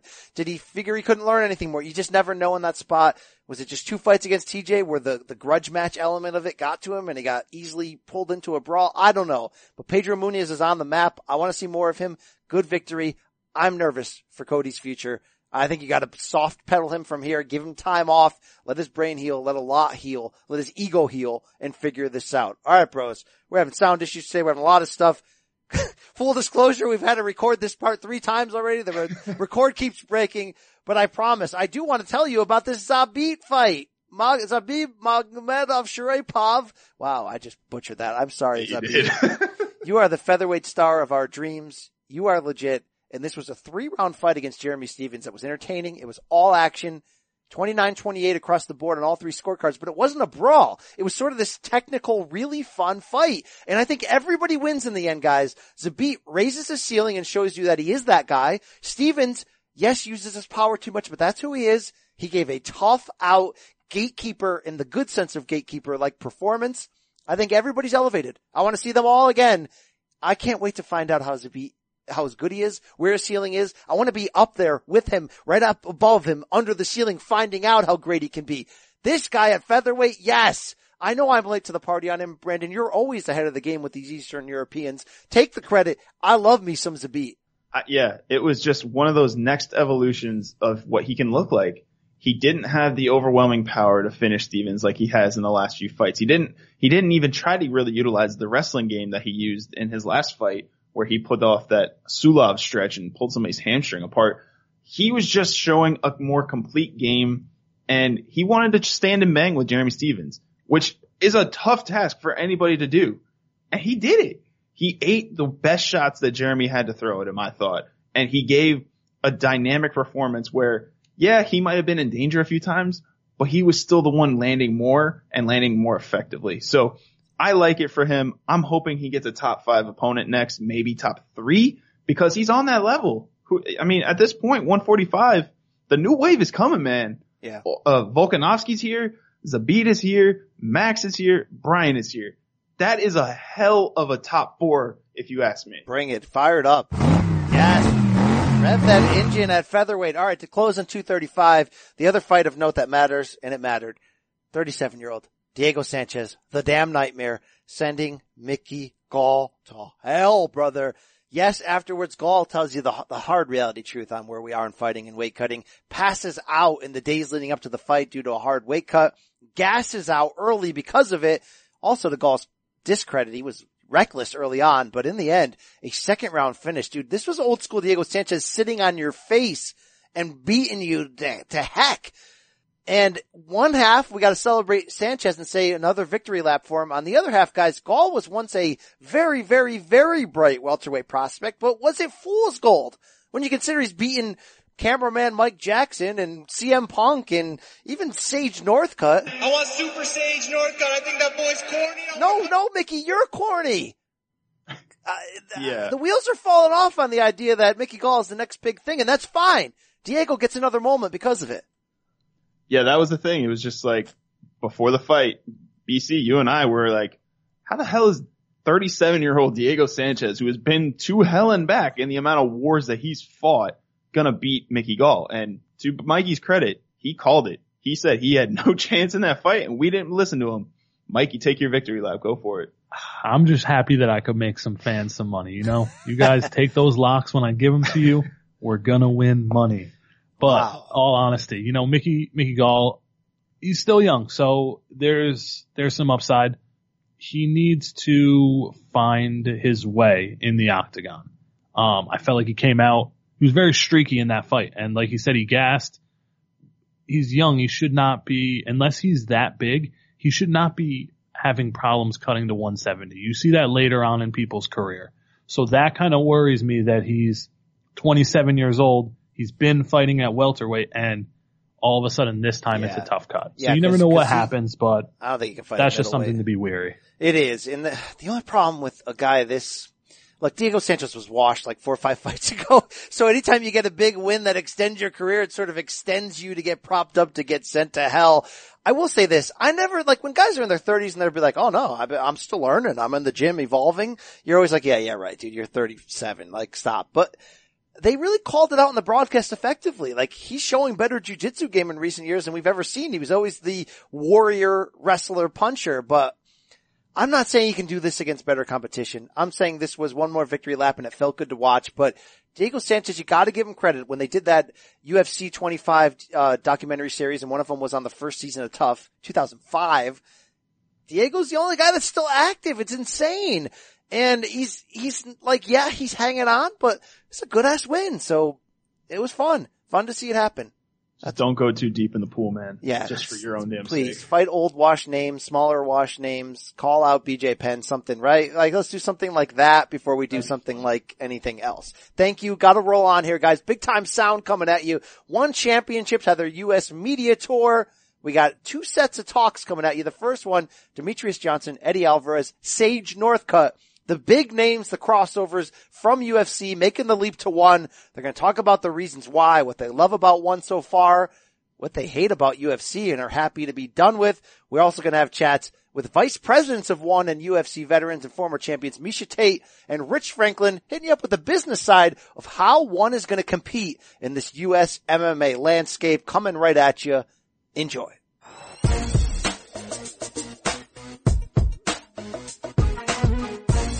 All right, fellas. Great to talk to you.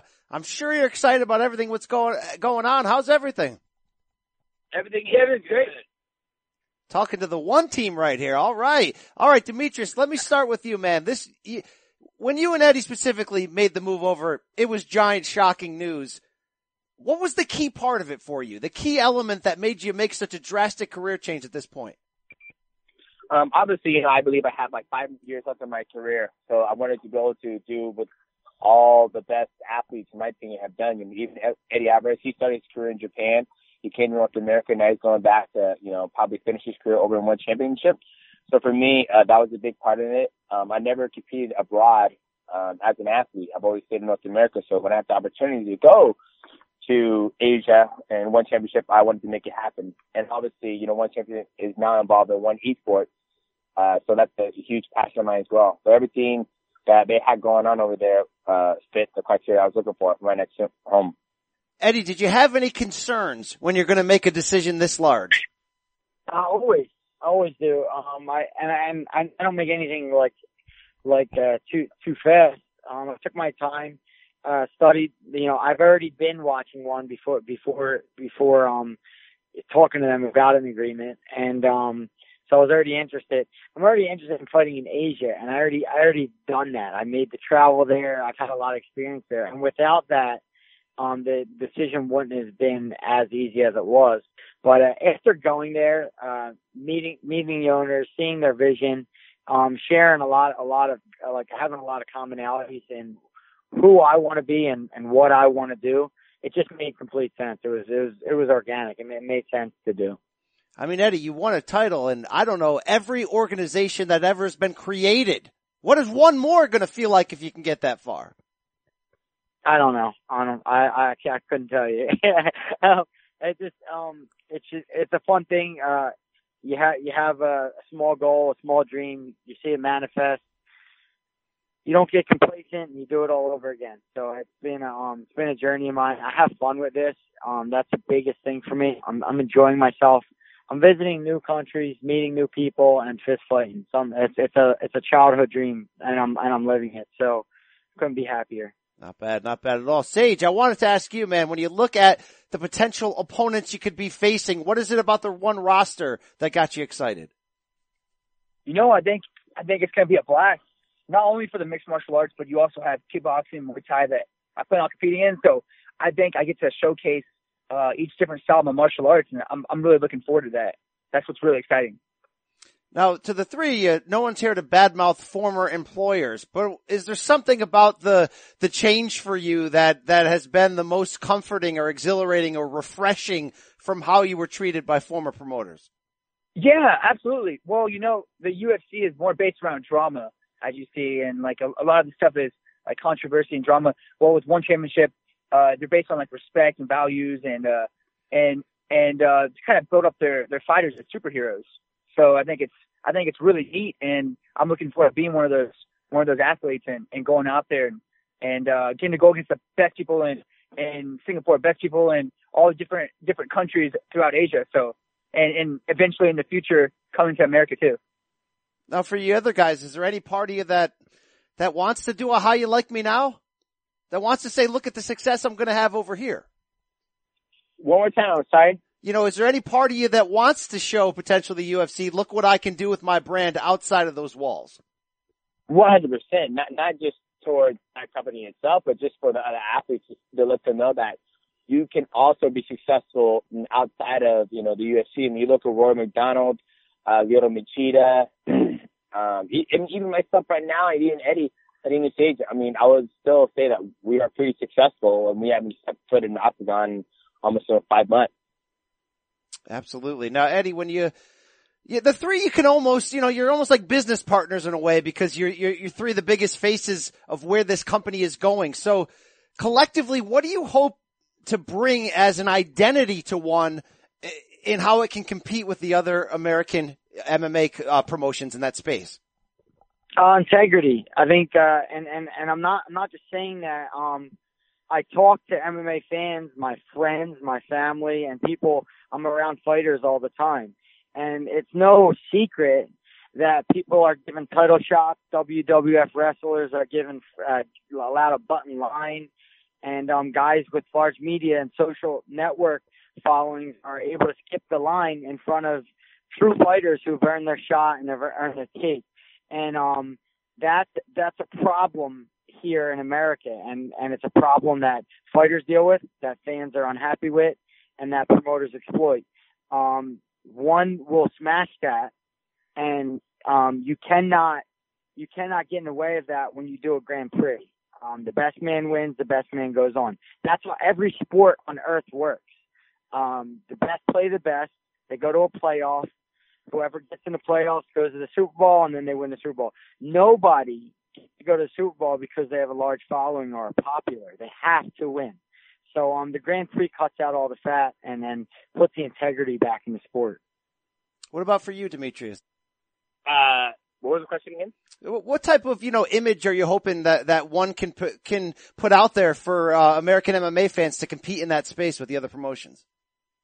I think that it's something totally different. I mean, right now, we're only focusing on the mixed martial arts part, but One Championship also offers all forms of art, of martial arts. So it's called the Home of Martial Arts with kickboxing, Muay Thai, boxing, submission wrestling, kickboxing, and, mixed martial arts. And then Muay Thai is a little bit different. It's not in, I believe 8 or 12 ounce gloves. It's actually in MMA gloves. So with that being said, that's going to be a huge thing. And like Eddie said, keeping the integrity and discipline and honor and respect between the athletes is a huge thing as well. And all the content that they give away is free. They're not trying to, make you pay up and watch this pay-per-view. I mean, the competition on March 31st in Tokyo, Japan has 4 title fights on it, 2, multiple flyweight Grand Prix fights, also Eddie's, lightweight Grand Prix. So it's going to be totally different just in the aspect of how they're presenting the package. And this had been a promotion that from a U.S. fan perspective, maybe we knew Ben Askren formerly there, didn't know a lot more. Now you got a handful of names we know and love. I mean, come on, guys. Sexyama is back. I'm fired up for that. How much further can this go, though? How much space is there to bring in even more big names? Oh, well, I mean, the marketplace is always open. I mean, at the end of the day, it all depends on, One Championship is not just going to grab everybody and their mama to come join the roster. I think the reason why, Sage Northcutt's over here is because he fits the brand. Eddie Alvarez, he fits the brand. I fit the brand. So One Champion is being very selected on who they pick to come over there and represent the brand, because they don't want to just pick anybody out there who's going to come out and put a bad image on their brand. So at the end of the day, they'll keep their eyes open for a very top-notch talent. They have, Rich Franklin's one Warrior Series going on too, where they're fighting talent around the world. So, the sky's the limit. Oh, absolutely. Now, Sage, we've seen some up, some down for you in the UFC, but we always saw such dramatic potential. How excited are you on, as you mature into your role as a fighter, showing the best of you yet to see in your career? I'm super excited. I think, like I was saying earlier, I get to compete in different styles of martial arts. So, Muay Thai, kickboxing, the mixed martial arts, and then I think I really get to showcase my set of tools. And I think really the past 3 fights I've had in the UFC, or that I did have, that was all 3 of the fights I've won in a row that I was training at Uriah Faber's gym. And that's like the first date was about a year ago when I had 3 fights back, was when I first started training actual MMA and having an actual gym and a training camp. So I think there's unlimited potential, and I think I'll be able to accomplish a lot with one and with how they treat their fighters. Yeah, I love that. Now, Demetrius, you're leaving a flyweight division in UFC that may not be there anymore. We don't know. It seems like it's day to day. What is your opinion on what that future of the flyweight division will look like at the UFC, and do you care? I don't. I mean, I left that a long time ago. Obviously, it's up to them, whatever they decide to do, but it is what it is. All right. Now, what kind of competition are you looking at heading into this tournament on the flyweight side in one? I mean, what kind of guys out there can push you and test you? I mean, it's not about the guys who are push and test me. It's about me testing and pushing myself in the competition. So I've always looked at my competition that way. I mean, One Championship offers some of the best athletes in the world, especially in the flyweight division. So we're going to go out there and see how we do. Eddie, when you fight, you bang, man. You bring the excitement. But all action has its consequences. We're going to see a more relaxed, composed Eddie Alvarez in this stage of your career? Or are you bringing the fireworks because that's who you are, brother? No, there's no relax. You can't escape yourself inside that cage. You can't run from yourself. So even when I decide, I go in consciously and say that I'm going to fight with a game plan and I'm going to do this. The minute I get in that cage and the feelings come about, you can't hide from yourself, man. And they'll get to see the vintage Eddie Alvarez in a high-paced, violent fight as always. What's the attitude of the Asian fan when these big UFC names come over to ONE and now become the face of this company? What has the reception been like for you guys? Oh, it was incredible. We went over there. We did our open workouts. Look, the Asian fans, it's a lot different from American. Every athlete is appreciated for the courage of making the walk into the cage, and the courage of fighting, and which that's how it should be, because it's a very rare character who can do that, who has the courage to do that. So every athlete's appreciated. It's not about the outcome of the fights more than the courage of the fighters to do what they're doing. And I never felt more appreciated and more gratitude from fans and from a group of people who are coming to watch than I do when I fought in Asia. How about for you, Sage? What was that question one more time? About the reception of the fans in Asia and how that's been different from fighting in the U.S. Well, I think the whole entire atmosphere is different. Like when I got to watch one of the ONE Championship events when I was in Singapore, the fans are sometimes they're kind of quiet, and then all of a sudden something happens, like there's a reversal or someone gets on top and they're cheering and ecstatic, and you can hear the announcers, they're going crazy. And then when someone wins a fight, like if it's a championship fight, they win the championship title, they're shooting up gold confetti around the whole entire stadium. So that's like the coolest thing. I think the fans love Americans just like us Americans love everybody over in the Asian culture and overseas. So I think it's going to be really cool to interact with new fans, and I'm looking forward to meeting everybody.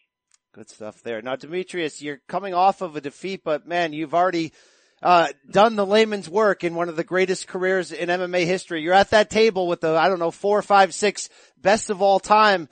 Maybe to some, you're number one. So what's left to accomplish in your career? What's your motivation at this point? Because it's not like you're that old, man. You're still right in the midst of your prime. I'm just focused on having a good time, get it comfortable over at ONE Championship and enjoy myself. I've accomplished a lot so far in my career, and I think there's a lot more I can. But, focus on being happy and enjoying myself. All right. You guys all going to stay at the weight classes we've seen yet? You got any kind of big time goals to add multiple titles to your collection? I'm just focused on one right now. Maybe Sage. Sage probably looks for all of them.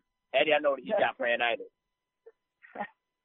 No, I'll be welterweight, so that's 170. The max cutoff is 185. I am only 22, so I'm not sure how much more I'm growing and how much thicker I heard you mature, like muscle-wise, when you're 24, 25. So I could go up another weight class, but right now I'm definitely welterweight, but definitely competing in kickboxing and Muay Thai. I plan on that too. Eddie, you taking any advice? You got great abs, Eddie. No one's talking bad about your abs, but Sage has got these alien, otherworldly abs. You getting any tips or advice there, or was that just awkward? No, Sage is a monster inspiration to every fighter. To be more disciplined, to watch what you eat, and to work out daily. So, it's inspiring to see someone like him. Not only that, just to do what he does. So, I do my best.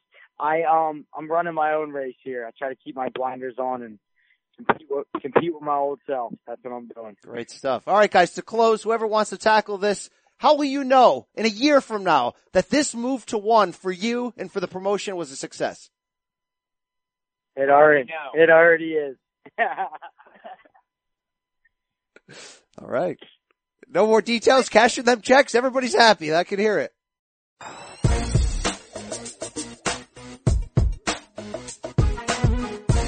Rich, Misha, really appreciate the time. Very excited for your new adventures here. How's everything going? Going Going all right, Brian. Thanks for having us today, man. Doing well, thank you. Absolutely. Love to see you guys, giving back, having big roles in the sport after your fighting career is over. Rich, I'm fired up about this One Warrior series. Is this like a amazing race mixed with tough? What's going on here? Tell us about this show. I'll tell you what, man. I tell people this all the time. I have the coolest job in the world. I really do. I travel around all over Asia. We just expanded the Warrior Series into Australia, New Zealand, and I'm looking for talent. I'm looking for talent in big cities, small places, under rocks. It doesn't matter. I leave no stone unturned. And we're just looking for the next superstar, essentially. So what I'll do is I'll travel into a city. I will identify some talent. I'll take that talent, and we'll go do something fun. It could be anything from hiking out to the middle of the jungle and finding some sort of temple or monastery to bungee jumping off of a crane or doing something like whitewater rafting and everything in between. And so you get to know the backstories of the athletes that I'm recruiting. And once I recruit all these athletes, I carry my own roster. They all basically compete against each other for a contract with one championship. That is pretty darn cool. Would you have a hand in coming up with this idea? This is sort of taking some really good elements we've seen in previous shows and making something that seems pretty next level here. Yeah, I'll be honest with you. My boss, the chairman of the company, Chatri, he came up with the framework of the idea, and then it's just my job to continually refine it, and make it better. So although it wasn't my idea to begin with, it's definitely something I've taken ownership of and made my own. And we're now beginning to film our fourth season. The third season has already begun airing on YouTube, and you can just see the quality of the show getting better, the quality of talent that we're finding getting better. Some of these guys, not just guys, but some of the men and women that we've recruited, we've recruited some really well-talented athletes that are already making splashes in one championship. I think to date we've promoted about 8 of our athletes from One Warrior Series up to one championship, one of which has been Sam Fairtex. If you followed her a bit, she came from my organization. I found her in Bangkok, and she's now world champ for one championship. Yeah, she's a world champion for one championship, both in our Muay Thai and kickboxing categories. That's really cool stuff. Now, Misha, I got to ask about you adding your name to one and in the great work you're doing there. When these big name fighters started getting signed, we're like, ooh. Then we hear Misha Tate's name. It definitely raises the respect level. What was your interest in joining this operation? Well, to be honest, I had this conversation with Chatri, and it was in the works before any of the other names were actually announced. So it kind of all was just great timing. But I had developed a relationship with Chatri over the past few years. When I was still working under the UFC banner, I was still competing. I had made a trip over to Singapore, and he opened up his doors at Evolve. They were, arms wide open and really helped me out there and gave me a place to train and were really, really kind to me. And among the conversations that I had with Chatri, it always kind of stuck in the back of my mind that was a potential opportunity. And after I had my daughter, I really felt like there was something bigger and better that I needed to do with the time that I had, and that I wasn't competing anymore. And I immediately thought of one championship, and I asked my partner Johnny if he would be interested in moving over there and being a part of the company. And here we are. I hit up Chatri, and it was really a no-brainer. He told me immediately, Misha, I never thought you would ask. He's like, we would love to have you. And it's really a dream come true. Sometimes the stars align and things just work out the way that they're supposed to. And this is definitely one of those cases for me. I'm a passion first kind of person, and I always listen to my heart. And this is where it's guided me. Now, certainly on the American side, the MMA landscape from the TV broadcasting side is very crowded, but it's also very profitable and very exciting. What do you guys think one adds to this mix, which, one's already been an established company, but to now really start to have an imprint in the U.S., how is this promotion different? This is obviously our first foray here into the U.S., and there are a lot of the hardcore fans know who we are, but this will be our introduction into a bit more of the mainstream mixed martial arts market. And there are a couple things that One Championship offers to the mixed martial arts community here, the mixed martial arts fan base here in the U.S. First of all, if you've ever seen one of our events, it's a highly entertaining event. The way the event is structured, it's as if a rock concert meets a sporting event, essentially. And I think that element of it is going to grab people's attention. But secondly, if you watch our athletes compete,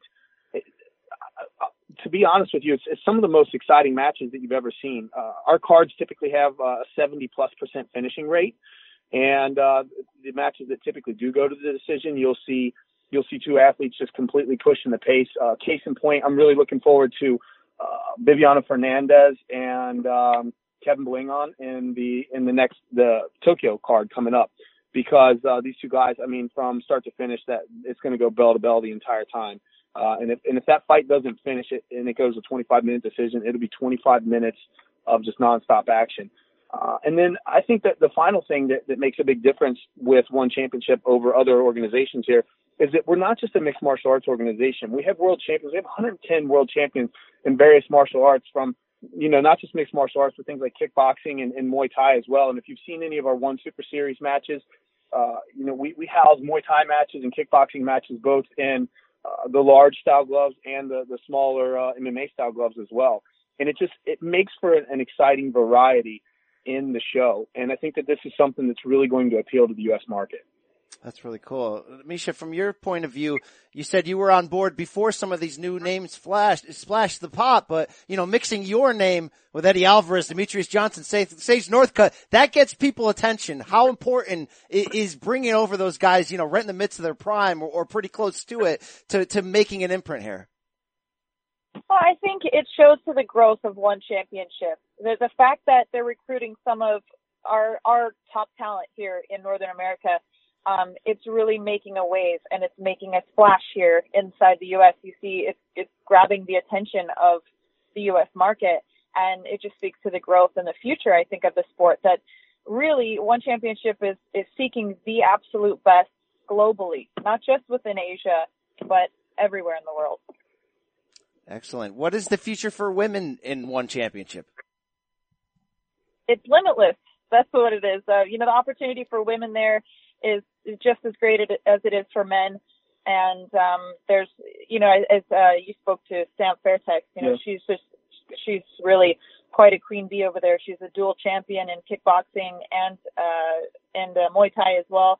And then we have Angela Lee, who's just a star in Singapore. I mean, she can't go anywhere without anybody stopping her and wanting her autograph. And she's an excellent role model too. And I think that's what's really important as well with One Championship, is the message that we're passing along to the up and coming youth, especially, in economically deprived areas throughout Asia.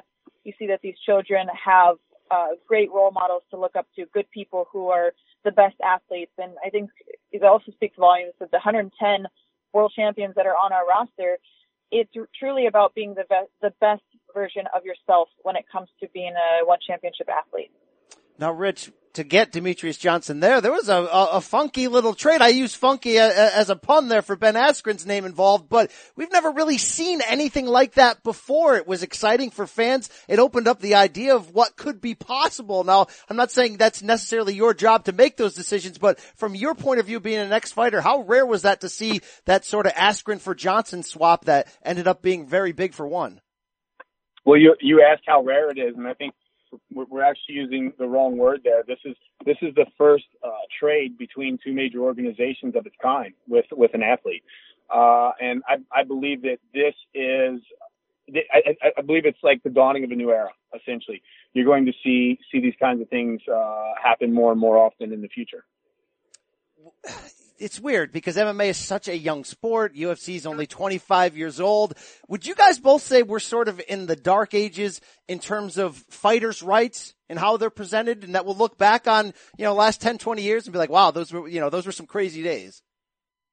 I think it varies from organization to organization. Misha brought up a good point with Angela Lee before, and role models and stuff like that. You asked the question about what is the ceiling for women in MMA, essentially was the point of your question.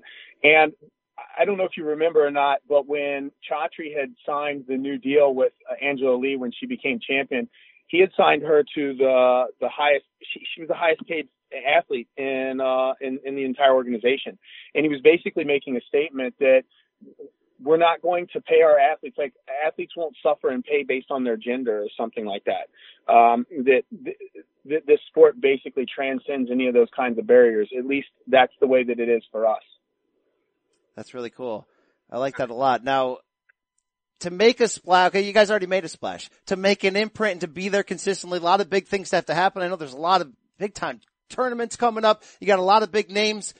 What's next for One? I mean, this is happening so fast. How quickly can this promotion, become the 1A, 1B, wherever it's going to end up in at least in American MMA?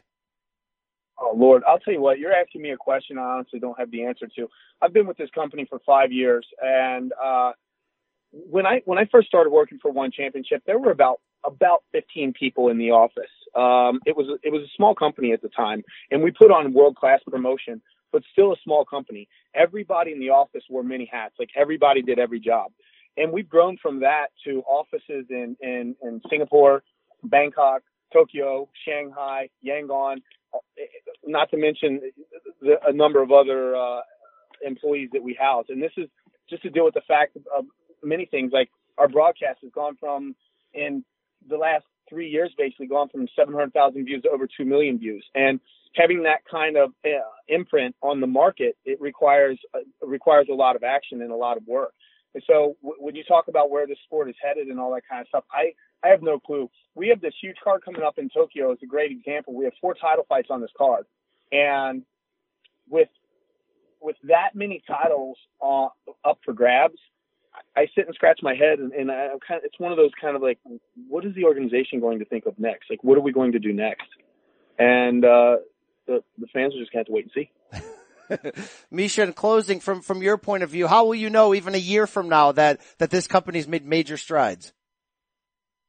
Well, I think you're watching the trajectory of it now, and we have goals set. So when we sign a multi-year deal with TNT, we're going to have 12 one-hour segments a year that are going to re-air. That we're dipping into the American market and allowing the audience to have easy access to some of the best martial arts in the world. So we're really trying to sort of transcend the sport. And, I think eventually, hopefully there's some talks about eventually coming stateside. So we would like to work on that. That's what we're pushing forward. But right now it's one step at a time. We're signing some of the best talent. You see Sage, Demetrius Johnson, Eddie Alvarez. And I'm proud to put my name with One Championship as well. So we're just making evolutions everywhere and all around the globe. I think Misha makes a good point about we're just getting the tip of the iceberg here with the TNT deal, and at some point in time, possibly doing a show here in the U.S. When we, I'll just tell you from my own personal standpoint, when we announced the TNT deal, I immediately started thinking of the show that I do and wondering how long it's going to take us to actually air that thing in the U.S. And so for me, I'm personally excited to see what happens with my project, not just One Championship. Love it. Great stuff, guys. This is what a time to be alive, right? It's taking off right now. You guys are in a really fun spot. I wish you all the luck. I can't wait for an eventual first One card in the U.S. Definitely can't wait to cover that. Thanks so much, guys. Really wish you the best. No, thank you. We appreciate your time.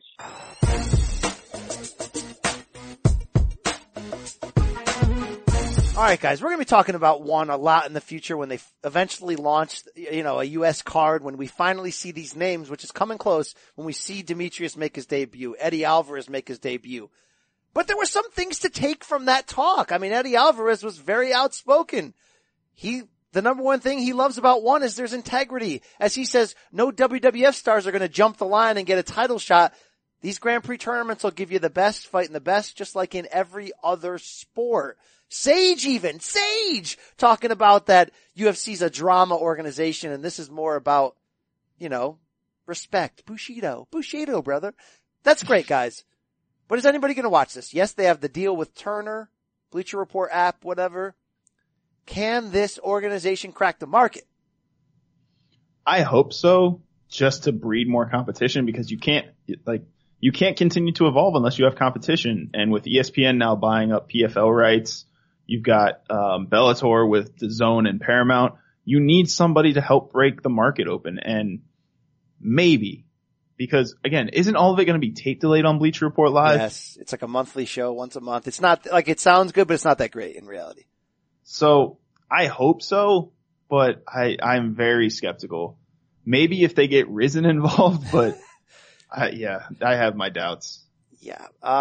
I want to give it a chance. I hope it's good. I hope it, like what you hear from them is watch the cards. You'll be shocked and surprised at the action and all this stuff. But have you watched it all? Rich Franklin talking a lot about that One Warrior Series reality show. Sounds like a cool thing. 3 seasons in. I've never seen it.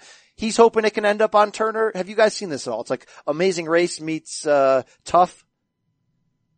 No. I can't say it. I have seen it, but some of these guys that they're signing, that's, starting to intrigue me. They're grabbing some of these. Well, the big one this past week was Vitor Belfort, who they unveiled on their Vegas stop on the media tour, which was smart. They did it during UFC weekend.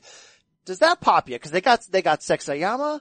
They got Yushin Okami. They got some things going on. They at least got guys I want to see. Can Vitor Belfort have life with the 2013 Mohawk TRT style again? That's my question. What is One Championship's drug testing policy? Are they're we smart, seeing they have TRT Vitor? If they're smart, they have none. You know that, Michael. Cause that's what I'm looking for. I want Vitor juiced to the gills walking down to the cage. I'm a white boy and I'm jacked. Deal with it. Deal with it. I'm jacked. I'm juiced. Deal with it. This is good for Vitor, I think. I mean, he's been wanting the old guy league for a while. I mean, really, we know Bellator is the South Florida cocoon shell on the bottom of the pool where you can find new life. Can old guys find new life at one? Maybe if they can get Sakuraba out of the pool. Sakuraba. Wow. All right. Let's get out of that, guys. What else we got in the news cycle here quickly? Let's run through it. I saw there was Dana came out and said, suddenly Cowboy Conor, quote, nowhere close. We saw Donald Cerrone putting it on Instagram. He put a Bud Light can next to a proper 12 whiskey bottle trying to make that happen. Dana says, not happening. He says he's trying to get Cowboy into a fight against Long Island realtor Al Iaquinta. What the hell is going on here? Did Conor outprice himself? What are you guys feeling? What's happening? Man. They gotta have something for Conor. They have to have something in their heads that they're doing for Conor because and that, to me, if this is not the fight, it's got to be Tony, right? Which would be massive. It would be massive, but is that smart for Conor's? Not for Conor. No. But it's interesting. I feel like they pulled like a pretty good fight. Like that fight definitely intrigued me. It's a get well for Conor. Cerrone's a get well. I mean, we've established that, but if you go into Tony, you're really running that risk of too many losses in a row for Conor to hurt his brand. Yeah. I feel like maybe Conor wants that fight more just because he thinks it pays better or it keeps him in the title picture. All right, well, let's say this. He still wants. What did Dana say during his media stops this week? He said this guy Conor, all he talks about, the only fight he wants is Khabib. And we know that from past history, right? Conor had to fight Nate in the rematch, had to do it at 170, had to do it right away, didn't want anybody else, anything else, had to run it back. And I'll give Conor that credit. Whether you love him, hate him, think he's a fraud, think of anything. He's competitive. He wants to run that crap back. So what if Dana says to him, Conor, the only way you can run that back is if you beat Tony first. And what if Conor's not thinking money right now because he's cashing them whiskey checks? What if he's thinking, I'm a competitor, I'm a fighter. Yeah, I can beat this guy. Let's run that back. That's a spectacular pay-per-view main event. And you don't even need to put out an interim, triple interim belt. You just say, winner gets next. Oh wait, isn't Holloway fighting Poirier for the, yeah, forget that, guys. We're taking that interim belt away. It doesn't even matter anymore. You give the fans Conor, Tony, the winner's getting Khabib. He's getting him, guys. I'm here for it. It's the right call. If that's the plan in place, I'm here for it. Just don't give us another curveball where Conor McGregor ends up fighting, I don't know, a bloated Andy Silva at 185. Oh God, how dare you? I mean, how dare you? Andy Silva button, I think I have got it. I love it, man. I want it. Dana say no. Oh, come on, Anderson. I say, come on, Dana. Come on. Dana say, no. I say, yeah. And Dana say, no. I say, yeah. Why not? Why not, Dana? Make him the fight with Conor. Elsewhere in the news cycle, PVZ broke her arm. Yeah, it's fine. Whatever. And what else you guys got? Anything? Greg Hardy got booked for the UFC Fort Lauderdale card again. We'll talk about that more when it gets closer. The only other really big stuff that we need to still talk about is Mirko Cro Cop and his career being over. Suffers a stroke in the aftermath of that defeat of Roy Nelson. It was Mirko's Bellator debut. It was a rematch. That's tough to see. I like that he seems to realize, it's over now, because the doctors say, hey, you can't do anything for 3 months or you could suffer another one and potentially die. So he's going to wait 3 months, get tested again, take a lot of meds, and he says hopefully after that he can continue training, not for a comeback. He knows he's done, which is good to see, just to keep himself in shape, obviously. But 44 years old, man, he had one hell of a career. One that ended a little sketchy. Let's not forget, the last UFC fight gets in the aftermath, gets the 2-year ban from USADA and fails to honor that 2-year ban. He's like, nah, guys, I'm going to Rizin. I'm just going to keep fighting in Japan where they don't test. So then he wins 10 fights in a row. But, look, all-time great kickboxer, MMA, fighter. I mean, was there a bigger fight ever? This is UFC dominant pay-per-view days. But was there a more important fight ever than Fedor Cro Cop Pride 2005 Heavyweight Championship, right? Come on. I don't think so. Yeah, it stinks. Brandon was talking about running that one back after Fedor lost, and that would have been awesome. But, happy he's coming out of his fighting career relatively safe. And ending it on a 10-fight win streak is awesome. You never see that. Yeah, it's just kind of scary when they tell you as a patient that if you take another significant blow to the head, you might die. Yeah. Like, that's where I kind of be like, oh my God, like, please keep you in a bubble for the rest of your life. Like, yeah, I would not be training, even if it's just relaxed training, like you were saying. I don't know. I wonder if Chuck Liddell's doctor is now saying that to him after that Tito comeback. I mean, seriously, Chuck, let's just stop it. Just stop it. If you guys want to go back and be a fucking bartender, a short order cook, a fucking scientist, if that's what you really want to be, then go for it. More of these fighters should be going back to that, okay? When you get to that age, stop taking punishment. All right, what else you got? Anything else in the news you got? Anything else? Just give me something I can get excited about. I think you can get excited about the main event this weekend of UFC Wichita. All right, that's an interesting location. Like, JDS, former champion, we love you, bro. We want you back in another main event. Oh yeah, where is it? Wichita. They've been stuffing him out to some, like, remote locations lately, right? Yeah, what was it? It was, he fought in Adelaide, Australia in December. Last July, he fought in Boise. 2 fights before that in Zagreb, Croatia against your boy Ben Rothwell. All right. Well, he's back. Ben Rothwell's back, by the way. Interesting card Saturday night, UFC Fight Night Wichita. Is that an ESPN Plus card, Jam? It's a plus. It's on the damn Plus. Derek Lewis, JDS, heavyweights, main event. Yeah, fired up, guys. Fired up. But what's it gonna look like? Because JDS has sort of figured out how to be in his 30s and a bit washed, and he's not washed though. Like, he's still got it, right? He's not who he was, but he's figured out, lean on my boxing, be a little bit smarter. We know Derek Lewis can be reckless. This could be a nice setup win for Junior Dos Santos to get right back to the title picture. I know it's crowded at the top at the moment. Where's Stipe? Where's DC? Where's Brock? Is John coming? But this could be a big win for JDS. You like it? You like his chances here? What's the line? Mikey, the betting expert, what are we looking at here? Give me 1 sec to pull that up. I want to say, though, by the way, that this is going to be interesting just from the standpoint, I don't see any wrestling in this. I think this is going to be a pure boxing, maybe a little kickboxing added in, where it's just going to be 2 big dudes who want to hit each other really hard. How do you not love that? I love that crap. I love when big dudes do that. I mean, I got one question for you about this fight. What round they rise to find that?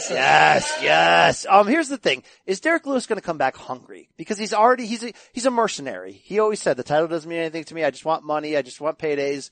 But he got to that title level on a short turnaround against DC, and he really tried to get in shape and be everything he could be, and he got dominated. Is he going to come back flat? Is he just going to take the paycheck and come in fat and just whatever? What are we going to see? He thinks that he's going to do a little bit better. He doesn't think JDS is that tough, which I thought was an interesting way to describe somebody who only loses to like really elite guys. I don't know if that's him just covering up that he doesn't want to be in this fight. I don't know. I have a lot of question marks about Derek Lewis coming into this. I want to see what kind of heart he still got, because losing that weight, like you said, losing the way he did against DC is a little bit sketchy just from it was a quick turnaround fight after a quick win, and to go from the highest of highs to the lowest of lows, it's tough. And the way you bounce back tells a lot about your character in the ring. So I want to see how that looks. I think that JDS, like you said before, is not far away from a title shot, even though I thought it was interesting when the UFC rankings came out, for as much as we take stock in those, they put him at number 8 after Kane comes back and loses in 30 seconds. They put Kane at number 7 above JDS at number 8. Oh, I thought that was weird. Yeah, that is weird. They don't even understand their own rankings. They don't care about them. So let's just, Dos Santos opened as a minus 145 favorite and is now up to minus 250. That's interesting. That's interesting that he would open so low. I mean, look, Derek Lewis is dangerous. Let's not forget that. But this is going to be a 5-round main event. Lewis doesn't go deep into fights effectively. There's a lot to like, I think, about JDS winning this fight, using his boxing from distance, not going to be taken down, not going to worry about getting submitted. It's going to be a fun little slugging match. I'm very interested in it. I got JDS stopping him. I think he's going to stop that ass, all right? Yeah, I'm with you on that. I think, if anything, I'd love to see JDS drag him to the deep end of the pool into like the 4th or 5th round, and then just finishing him there when Derek's got no gas tank left. Yeah, I mean, Derek show that JDS still has it in the deep rounds. I like that. Derek is always ready to be choked out at any point when he just has nothing left in there. So interesting slop on this undercard. Little random pieces of slop. Ben Rothwell is back after that USADA suspension. Remember that run he was on? He was on his run of being a quasi-title contender until JDS just boxed circles around him from distance. Then Ben popped. He's coming back against Blog Boy Ivanov. Blogoy. Yeah. Wow. They got a lot of these You didn't get it right once. They got a lot of these Blog Boy type heavyweights that you're just like, oh God. But, it's been a long time since we've heard this weirdo. Right now, there is not a man in this planet that can stop me inside this octagon, and only politics can slow me. I don't have much left to say other than you have seen nothing yet. The only weirder than that was that time he did that weird dance in celebration around the cage. After the Overeem. I was gonna say that was in your backyard. That was down in Connecticut. Yep, he's 37 now from Wisconsin. I mean that run that he had, stopped Brian Vera, stopped Overeem, submitted Mitch Rion, submitted Josh Barnett. That was a fun ass little run. Can he be anything? You expecting anything here? No. I want to say that Blago Ivanov is going to give him somewhat of a challenge, but I just don't think he's got the wrestling to match up with somebody like Ben Rothwell. So I think this is just going to be a weird fight anyway. Yes. But I want to see what it looks like. I want to see if Ivanov can keep him on his feet and stand and trade with him, because for as much as we poo-pooed him, he did survive some decent blows from JDS and did not go out. So he's got power and he's got a chin. It's just a matter of if he can stay upright with the wrestling. All right. I'm down with that. You care about any of these other fights? I mean, we got Tim Bosch is still around. Are you going to tell me Omari Akhmedov is the next big Russian, export? No, don't do that to me. I mean, Beneil Dariush versus Drew Dober. Okay. I'll watch it. That's actually the one I'm most interested in. We haven't seen Drew Dober in a minute. Yeah. And Beneil Dariush has been trying to make a little comeback here. I'm intrigued by that fight. Tim Means, Nico Price is some fun stuff there. If Tim Means still has a chin left. Yeah, that's really it though. There's not a whole lot. I don't know a lot about this dude. Can you pronounce this? Eliazu Zaleski dos Santos, 6-fight win streak in the UFC, gonna face Curtis Melendez from Brazil. I don't know much about him though. 32 years old. I don't think I've seen any of these fights, to be honest with you. He's been a very under the radar fighter. Curtis Melendez is gonna give him a tough challenge, but I think that's kind of like one of those let's see what you get kind of fights in the co-main event, give you a little bit of shine. In the prelims, actually, I forgot about this. Our girl Yana Kunitskaya is back against Marion Renaud. Yeah, Marlon Renaud. That's going to be something. Will you be tuned into that in Saturday night in Kansas? I don't know. Tony Martin though. Tony Martin's fighting. I like him. Who's he the boyfriend of? Kayla Harrison. Oh yeah, okay, that's right. I don't know what I was thinking. I was thinking Mackenzie Dern, but she's got other business going on. All right, that'll do it for the State of Combat this week. Once again, special thanks to my guests from One Championship, Demetrius Johnson, Eddie Alvarez, Sage Northcutt. and MMA legends Rich Franklin and Miesha Tate. A lot of good stuff coming up from One in the future. We'll check it out. Be sure to check out UFC Wichita this weekend. Thanks so much to my co-host Brandon Wise, Mikey Mormile. This is your boy BC giving you 2 words on the way out. Yes, we out.